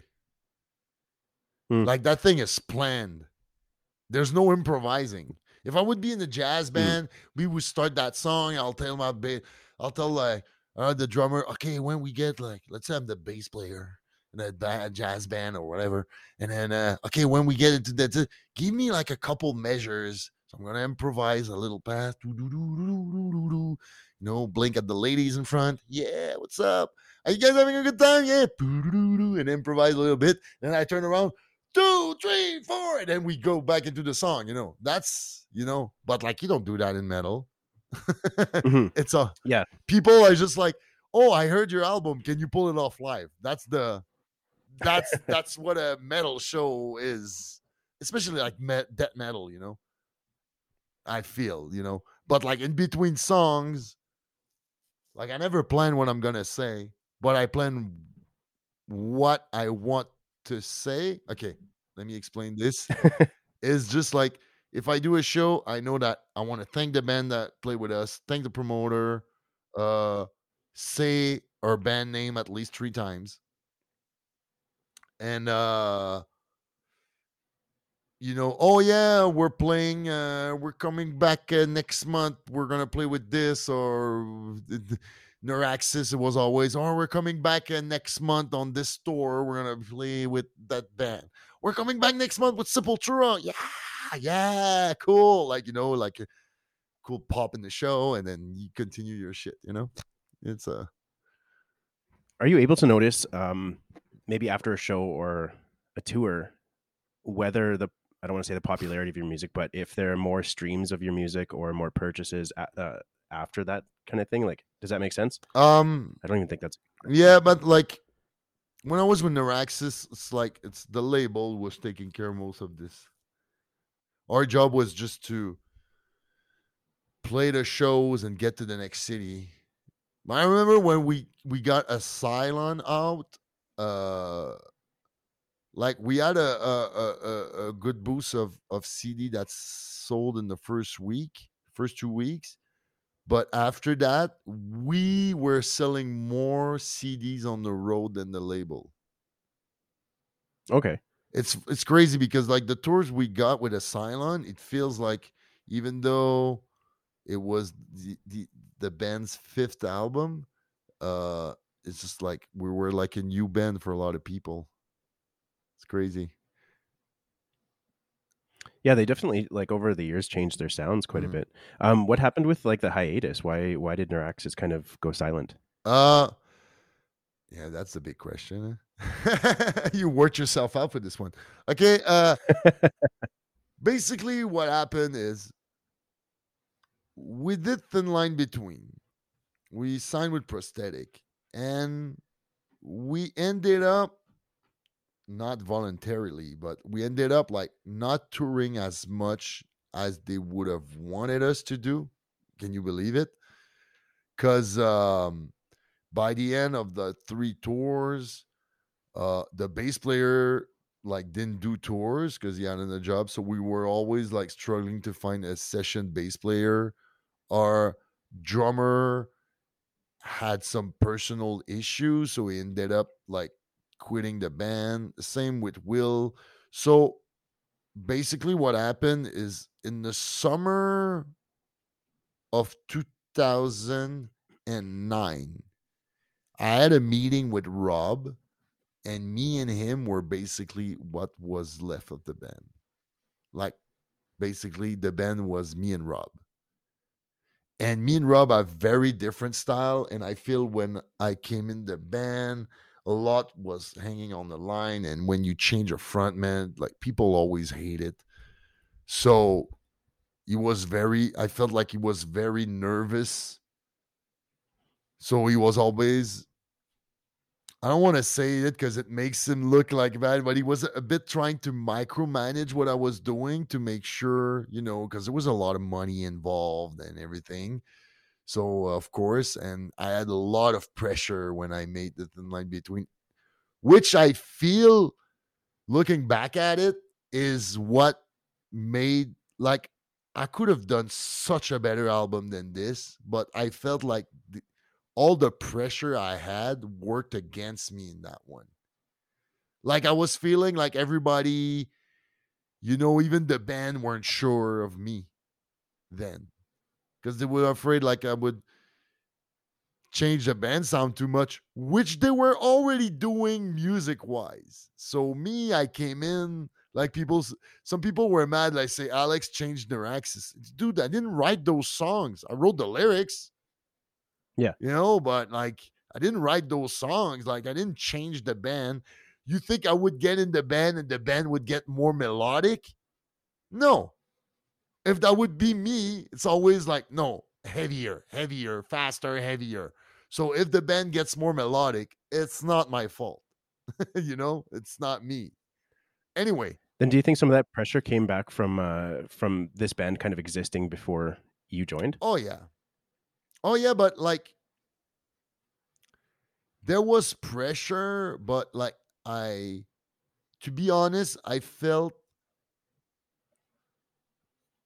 the bad pressure was just coming the pressure that hurt me the most was the pressure coming from the band because they were nervous about what I was about to do, and everything went so fast because like we signed a contract in December, and then a week later they told us, okay, we need your album done by April 1st on our desk. Jesus, that's not very much time. No, so we started like we were writing every day, like 6 jams a week. Dude, I was living 6-minute walk from the jam space. That was my life for a while. And that was only that. And we pulled it off somehow. I feel we should have cut a song from the album. It just that would have, if we just have taken one song out, it would have Yep. like made everything breathe so much. But I feel like the guys all like Rob and everybody also had the pressure because we signed this new contract with Prosthetics. So we wanted, so the album went out. We did all those tours that I told you. And then I ended up like being almost alone with Rob. And then Rob went totally the opposite the second time around. And he basically told me, I'm not getting a second guitar player. It's not the right time. Are going to get it. He basically told me, okay, Alex, what's your take on what should we do? Because he was always like he was always afraid of bad press a bit. And he says, like, I don't know what to do with this anymore. You know what? I said, we should do the opposite of what you normally do. We should open the book, be super transparent, tell everybody that our drummer and bass player are gone, and organize their last show in Montreal. So everybody's going to be happy. They're going to have their last show. They've been in the bands for years. And then in the meanwhile, people will approach us to play with us. Yeah, for sure. Yeah. I would agree with that Yeah. too. Like that's the best way to garner some positive attention, but also send the band members a proper farewell, right? And I got to give it to Rob. Like he has a eye for finding new talent because he found both Olivier and now they're giga stars in the metal. Fucking Oliver played with Cryptopsies, with Cattle Decapitation now. They're going to tour. They're going to have crazy tours coming. Crazy tour. Crazy tour. By the way, they have the same agent as Slipknot. That's interesting. Yeah, because that's what he was telling me. They signed a new contract or something. Maybe I'm not supposed to say, but whatever. Too late. Sorry, Ollie. Je t'aime. Anyway, and Baudouin, man, he went to toured. He went with Cataclysm. He won a Canadian Music Award. Like, dude, those guys. But like Ollie Baudouin, when got in Neuraxis, never played blast beat. Okay, never played blast beat in his life. Never listened to Suffocation. He's the new Interesting. He's the new drummer for Neuraxis. He learned everything, and that's another way. That's another guy. Now, you want to talk about discipline and drive? Now that's the guy. He came in the band. Okay, I remember my ex-drummer was trying for years to get sponsors. He came in the band. All right. Never did blast beat before. Never listened to death metal. I think he says, oh yeah, the only thing he knew was like a one song from the live album of D-Side from some reason. That's the only like death metal he knew. And he got into the band. And he was like, I remember because he was a college teacher. He was like 24, a college teacher. And when we got him in the band, he was pissed because he he had long hair and he cut his hair because he was beginning the semester at college as a teacher. And since he's so young to be a teacher, he wanted to look more serious. So he cut his hair. And then we got him in the bench. Dude, no, I just cut my hair. Anyway, and he never grew it back. Like he just kept like short hair, whatever. So he came in the band, and during that year, he learned to play Neuraxis. We wrote the new album with him, and Olivier on bass, and we did all that. He learned and before he recorded the album, he learned to do the heel toe techniques. He learned everything, and he's a lefty. Not that it changes everything, but it changed something when you play on tours and everybody's a righty and you have to switch.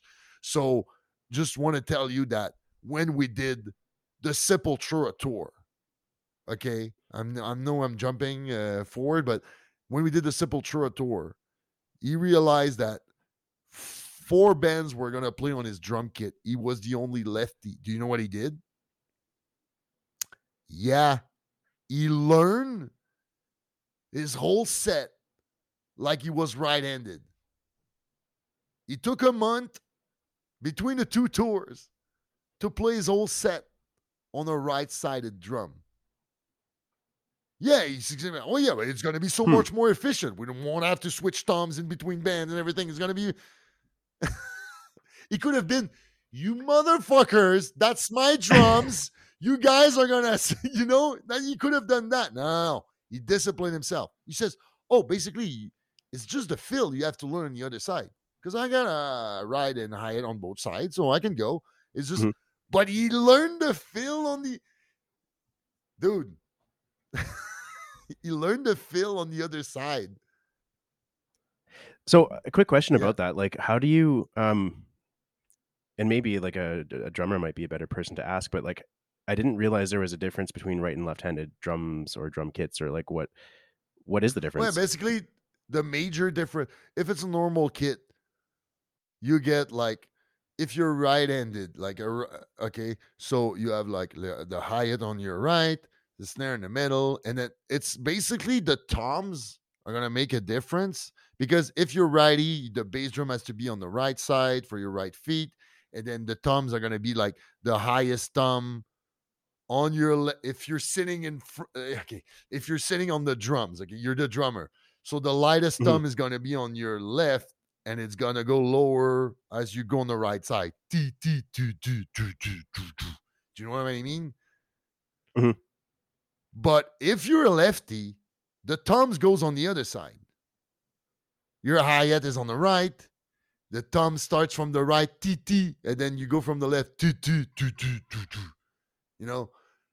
So it is the placement of each specific drum or apparatus, I guess. Yeah, because in death metal, you have 2 bass drums, so it doesn't matter what side your bass drum, because you have 2. Okay, but what matters is it's the toms.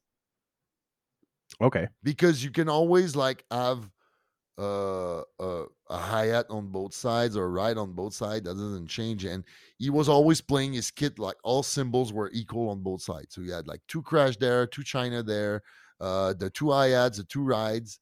So basically he said, instead of switching the toms and switching the 4 toms on the other side between my set, before my set and after my set, this is like, it's gonna be less of a hassle if I just learn to play my set on a right-handed drum kit.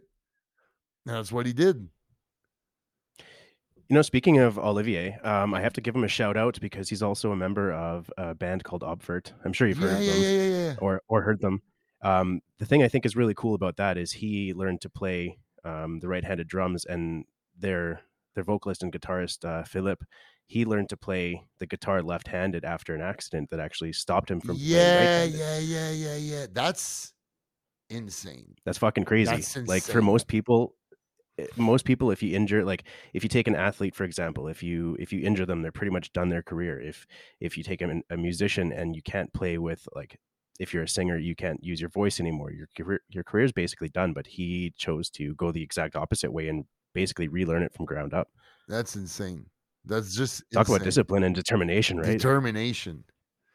For sure. Determination and passion. Because if you have Mhm. determination and passion, you'll find the discipline.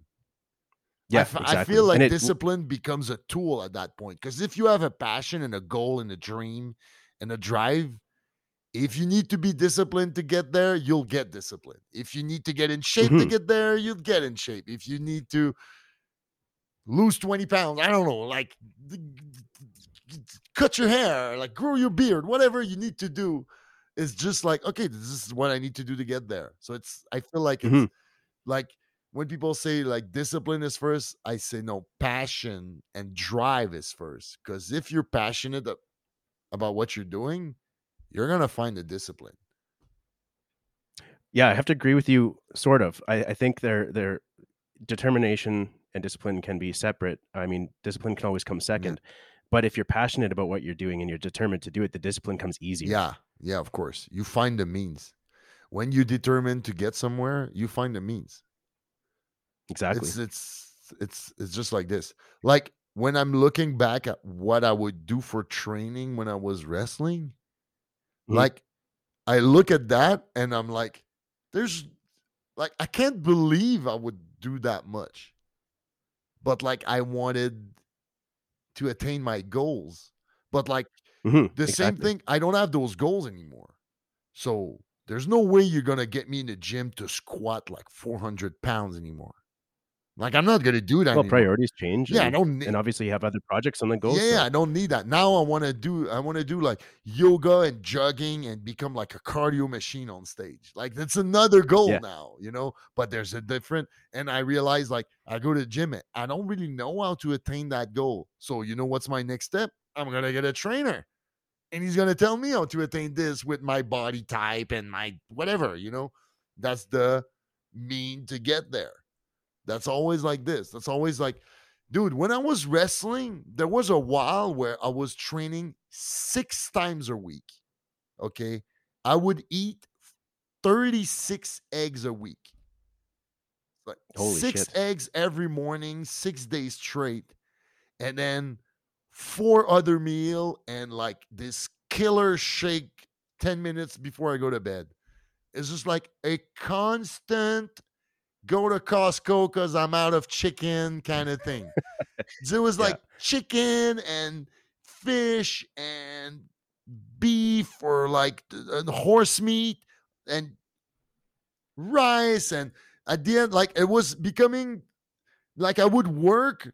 I would be at work. We're working on like on a field or on a festival somewhere, and there's no microwave. And I would go in my van and take out the meal out of my, cooler and just eat it cold. I need to eat now. No, no, it's 2 o'clock. I need to eat now. It's 2 o'clock, man. I can't skip.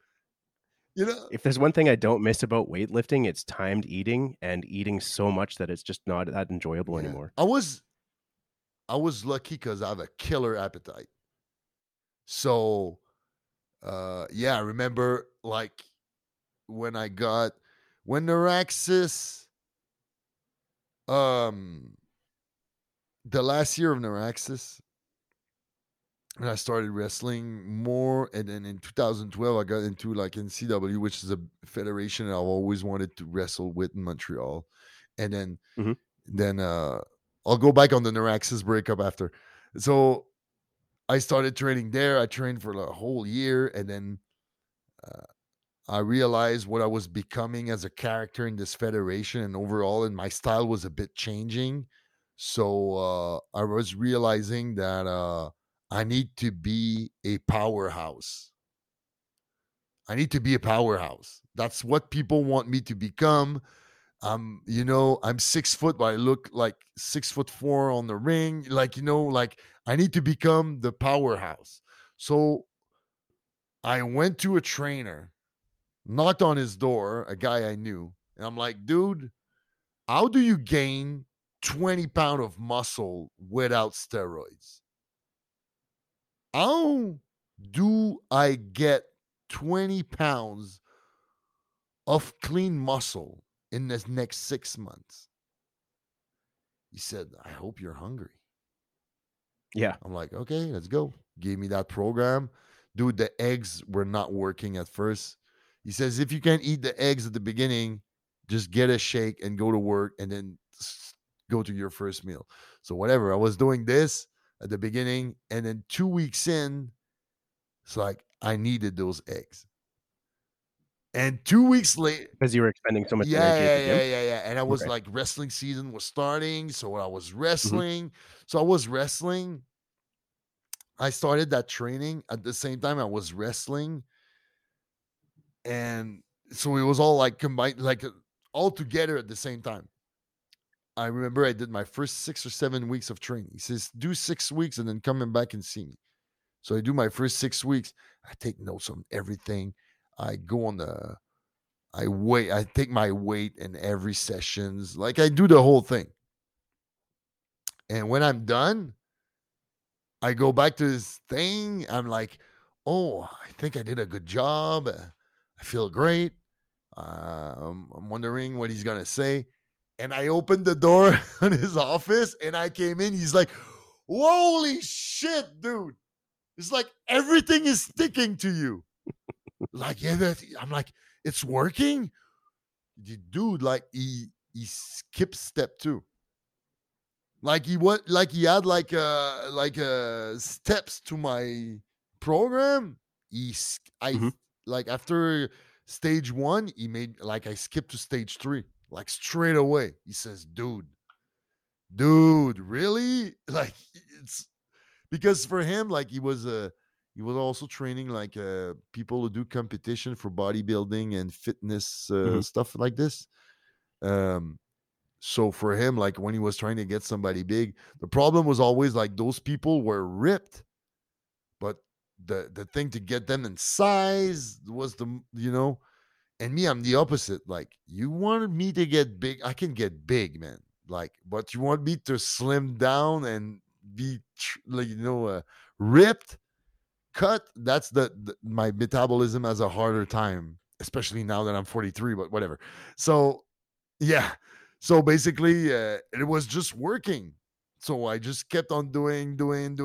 And by 3 months, like 2 months into my program, some people legit thought I was taking steroids. Like, some people would not believe me that I was a natural because I was getting so big so quick. Like he's on steroids. He's on steroids. He's not going to be like this at Christmas. You'll see. You'll see. And then I get at Christmas, I'm bigger. And then I go for a week at my mom's and I eat some turkey and everything. And then I came back. So when I got to this guy's second week of August, I got into this office. I need to gain 20 pounds. I was 215. All right. I came back from Christmas, maybe add like a couple pounds of turkey and stuff. But when I came back from Yeah. Christmas and January 4th, I had a match. I was 246 pounds. That's impressive. And you said you're 6 foot? Yeah, Yeah, that's a good amount of weight. yeah. I'm a heavy guy. Like I'm tall, but I'm not that. Like I'm 6 foot, like flush. Like no. So I. So I'm like tall, but like I feel like tall starts at me. Do you know what I mean? I'm just like a half an inch shorter, and they would call me tall anymore. And it's just like you're just 5'11 and a half or whatever. You know what I mean? I'm 6 foot, like super flush, but I was always like super heavy for my size, for my for my length or whatever. Just a bigger frame. Mm. I guess it's all from my mother's side. My mom is like 5'9". She was always like 180 pounds or something. My uncles are huge. My grandfather was just mutant. Like I'm just average in my family, like average size. I have some cousins like 6'3", and like, you know, I'm just on my mother's side, I'm just the average size, I guess. Because everybody's, come from Gaspésie in the Maritimes. I don't know. Maybe I got that farmer gene or something like this. I don't know. But yeah, that was my thing because I was when I got into wrestling because that's one thing. Like I was never an athletic person. I never did sports when I was younger, but like I did music and theater and everything. So I knew how to act. I knew how to speak on a microphone and everything, but I wasn't athletic. I didn't have good coordination and everything. So that was a challenge for my coach. But I wasn't breaking. Straight up, like I wasn't breaking. That's one. It's that determination again. Yeah, that we were like talking I about. would start all over and it's just like come back the next day and I was still fine. Like, and people were like, "Oh my god, my back, my knees. Oh man, I can't go to school today. When are you going?" Like, dude, I'm already there. Get your ass over here. That was me. I remember like I couldn't do. There's a thing they call like the candle when you learn to wrestle. Is basically you go upside down on your hand, put your feet in the air. Just wait, English words. If I put my hands on the floor, all right, and I lift my legs in the air to do like a candle. You know what I mean? And I think it's probably another word in English that or expression you guys use, but like you do like a stand up on your hands. Yeah, we call it, I think it's a handstand. Yeah, it's a handstand. If Thank I'm you very much. understanding Yeah, you that's the correctly. word I was Yeah, looking okay. for. Okay. So basically there's a thing when you learn to fall on your back in wrestling, you do a handstand and then you let Mhm. yourself go and fall on your back. Is that just to fall like evenly? Yeah, because you have to protect your lower back, tuck your chin Mhm. so it doesn't hurt your neck and your head, and extend your arms. And it's basically, if you see judo guys, they do basically the same thing when they fall. Yeah, like what's it called? Fuck, I think a break fall Yeah, yeah. maybe It or looks something like almost that. like you slap the ground at the same time you fall, with your hand and arm. Yeah. And you would do the same thing with your feet, right? Yeah, Like yeah, you yeah. tuck your knees in a little bit. Yeah. Okay. So basically when you fall, your feet lands, your arms, your upper back, but your neck and head doesn't touch, and your butt and lower back doesn't touch. Even though sometimes when you watch on TV, it looks like the lower back is touching, but like it's all the upper back taking, sorry, the damage because the upper body is so tough. Yeah, Mhm. when somebody says his back hurt, it's never the upper back. It's always my lower back hurts. When you say my back hurts, it's the lower back. Same thing with the front. Like, like I could hurt you in the stomach or hurt your ribs and everything, but have you ever broken your chest? No. That thing is tough. That's why all clotheslines, the chops, everything, it's always on the chest and that's why like wrestlers have bigger chests. It's basically like our body armor because most of the hit are going to come there and the upper back because you fall on it. If you get clubbed in the back, it's always the upper back. So that's the big, armored. When a wrestler works out, he wants to have a big back and a big chest because it's going to protect himself. It's like It's protective and it looks better on it stage, right? looks better and it's a body armor basically. Yeah. Yeah. Yeah. So that's why like when you watch wrestling, you'll see most of the hit are always the big hit. He falls, the upper back takes most of the damage. I say damage, Mhm. fall, whatever, fall damage. And most of the hit comes on the chest. Cool. Back Thanks for elbows. teaching me so much about wrestling today. Could you imagine if you were here with me? I would show you like clinch or whatever. But yeah. And I say that like I've been wrestled in like almost 4 years now. But Yeah. I guess it's because the thing with wrestling is the basics never change really. It's gonna evolve. It's gonna change with times. New moves are gonna come in. Like I realize now, on TV when they run, they do this thing where usually when you tackle somebody he falls on the ground, you're supposed to to start running on your right side. But I realized like Mhm. they change the technique a little. So on the TV, they always run profile to the camera. Interesting. They I would modified. not have picked Yeah, that they up. modified some wrestling techniques so it looks better for for the camera. That makes sense, especially nowadays Yeah, when you had everything closed for so yeah, long.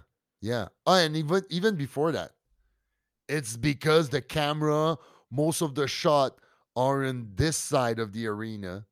You know, when you watch WWE Raw, for example, you Yep. see the if you are watching your TV in front of you, the wrestler comes from the left side, most of and so you see on your left. So the camera is basically, if I'm the wrestler coming in, the camera is on my right.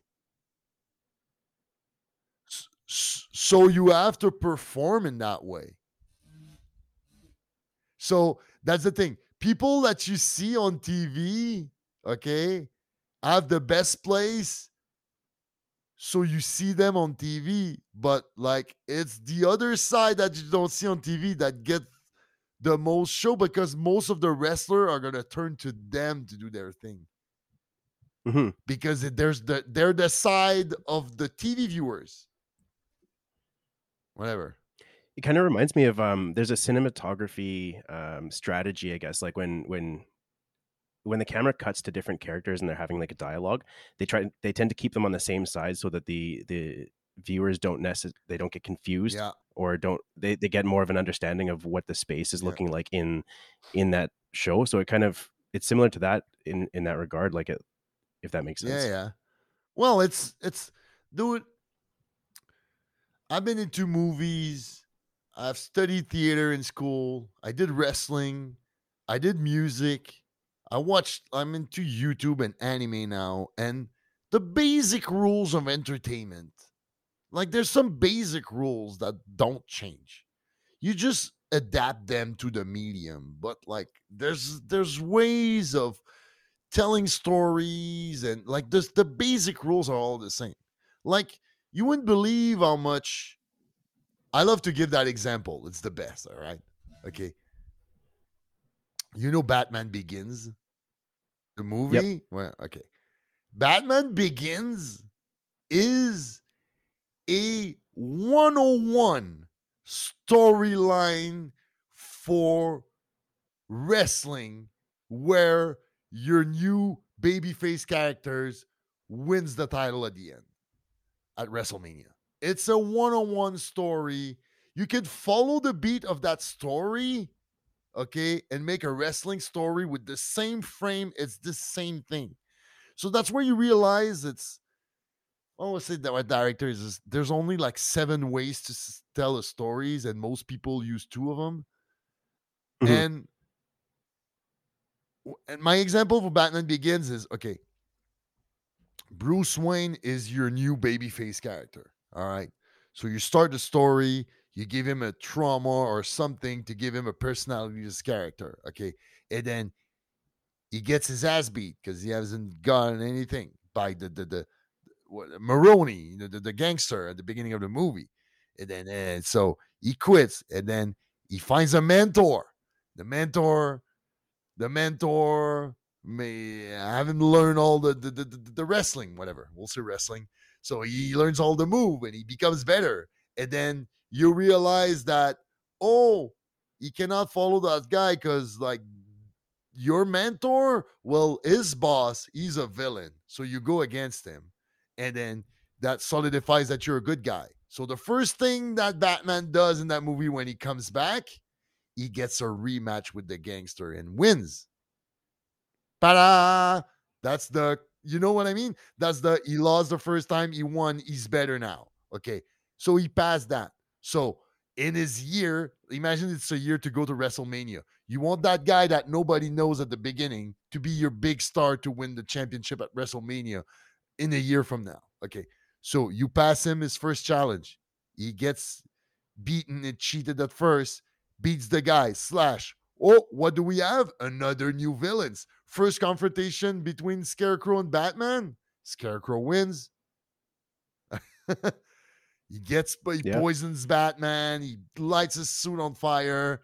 Batman learns, come back, beats the villain. Ah, I'm on Hmm. top now. Oh, wait. There's a new villains. Pa pa pa. Surprise. Heel turn. It's your mentor. He was a villain all along. Oh no. He kicks your ass. Means burn your house and everything, but he kicks your ass. Oh no. You almost down and you got build yourself up, come back. You do the big final thing at the end and you beat your mentor. Now the student has become the master, aka the champion. My job is done. That's a perfect scenario. It wins every time. Every time. And what makes it feel even sweeter is the fact that he was beaten so relentlessly, Yeah. and they have to overcome such odds to be the victor. And that doesn't matter if it's in film or wrestling or storybooks. Storybooks, that sounds lame. Video games, but stuff like that. Like it's a trope that's tried and true, Yeah, right? because you can have people won't cheer. You got to create sympathy for your good guy. Well, and I think nowadays too, the easy win is overrated, and people just they don't care about it anymore. Yeah, but like they do. That's the thing. Like they don't know. They think they don't. And they'll even use that trope in with characters like Deadpool, man. Or like they'll do that. You have to create sympathy for your characters all the time. Yeah, like what I mean is that you couldn't just have a straight up bad guy versus good guy scenario where the good guy always wins. Like you have to have some sort of complication Yeah. in the middle that makes it feel that the victory is worth it. Yeah, exactly. Create sympathy, create hardship, obstacles. So Mhm. when you do a story, that's why I love the new Batman movie so much. Because the Batman that starts that movie is not the same Batman at the end.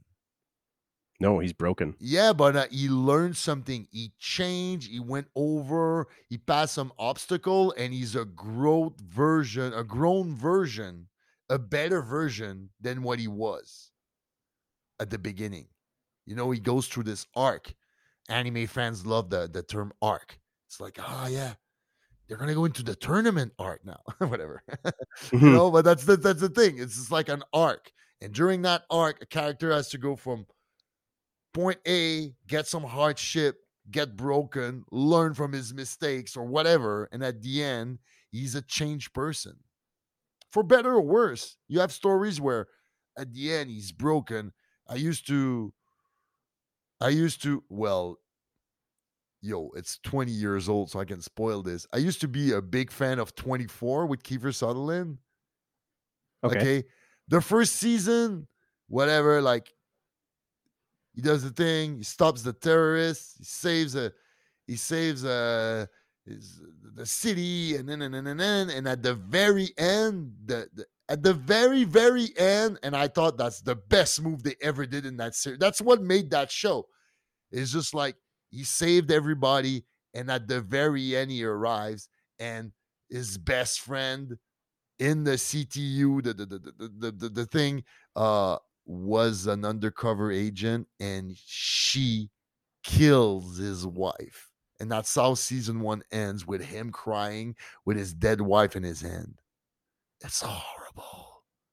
It's perfect. Totally, and it brings people back It's so much faster. perfect because you had him one just before. So everybody's like, yay, he saved his daughter, he saved the city. Jack Bauer's the man, but yeah. And then he comes back and he just wasn't fast enough to save his wife. And the wife dies. Oh my God. So it's like, same thing with wrestling.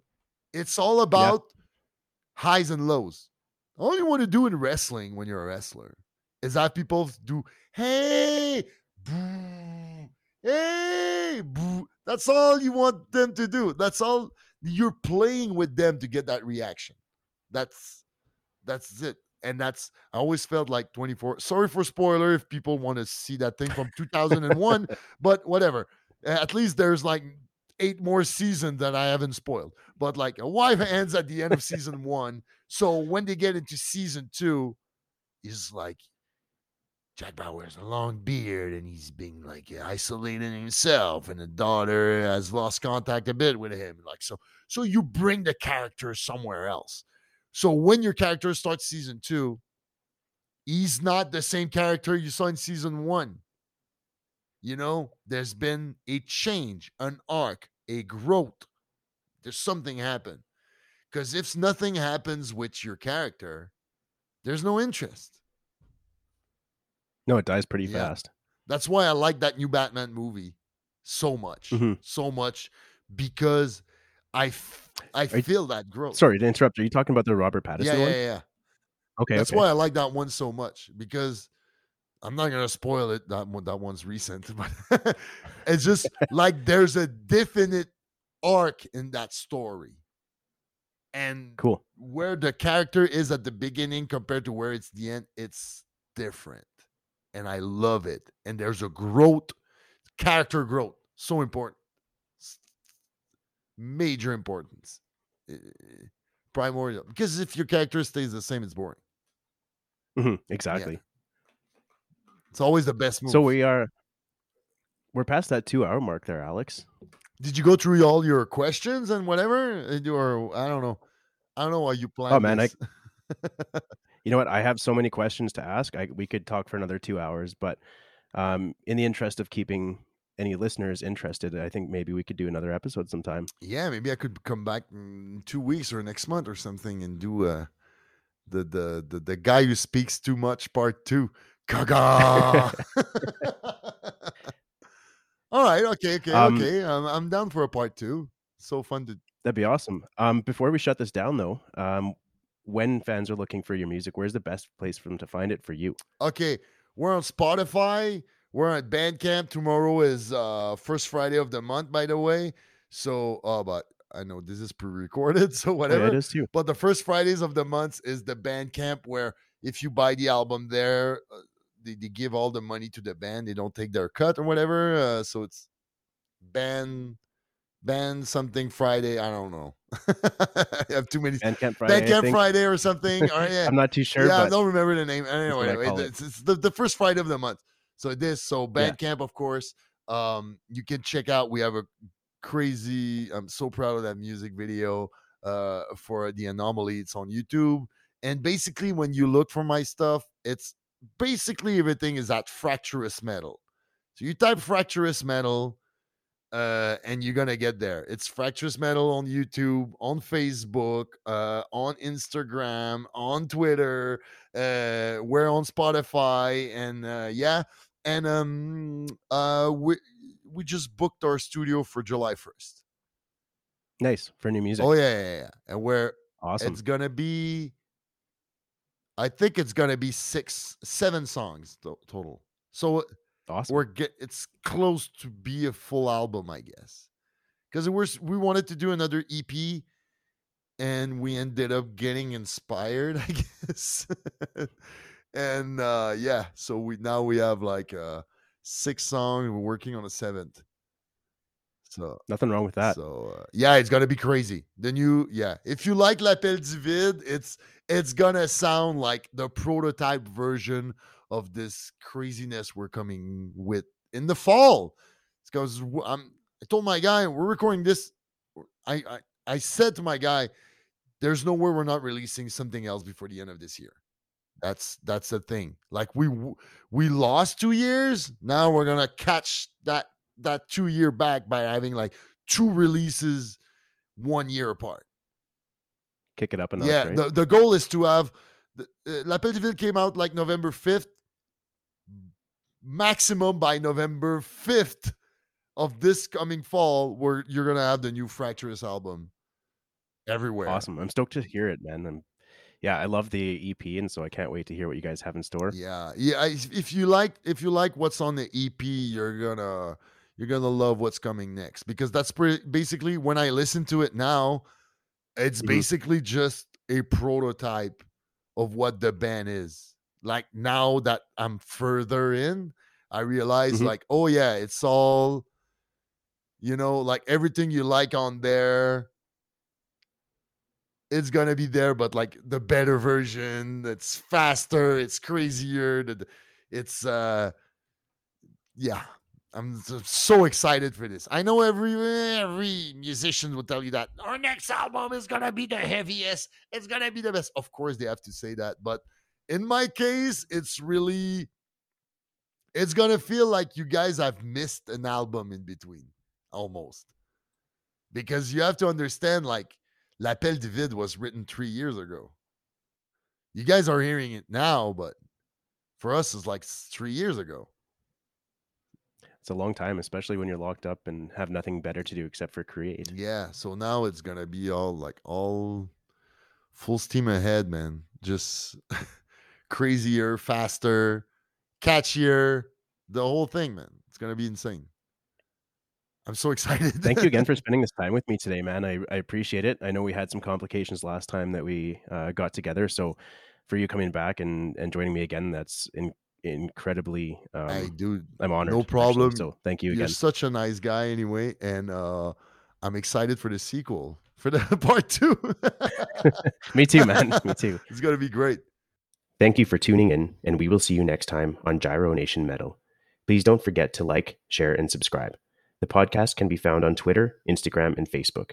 If you would like to support this podcast, please consider checking out my Patreon. Thank you.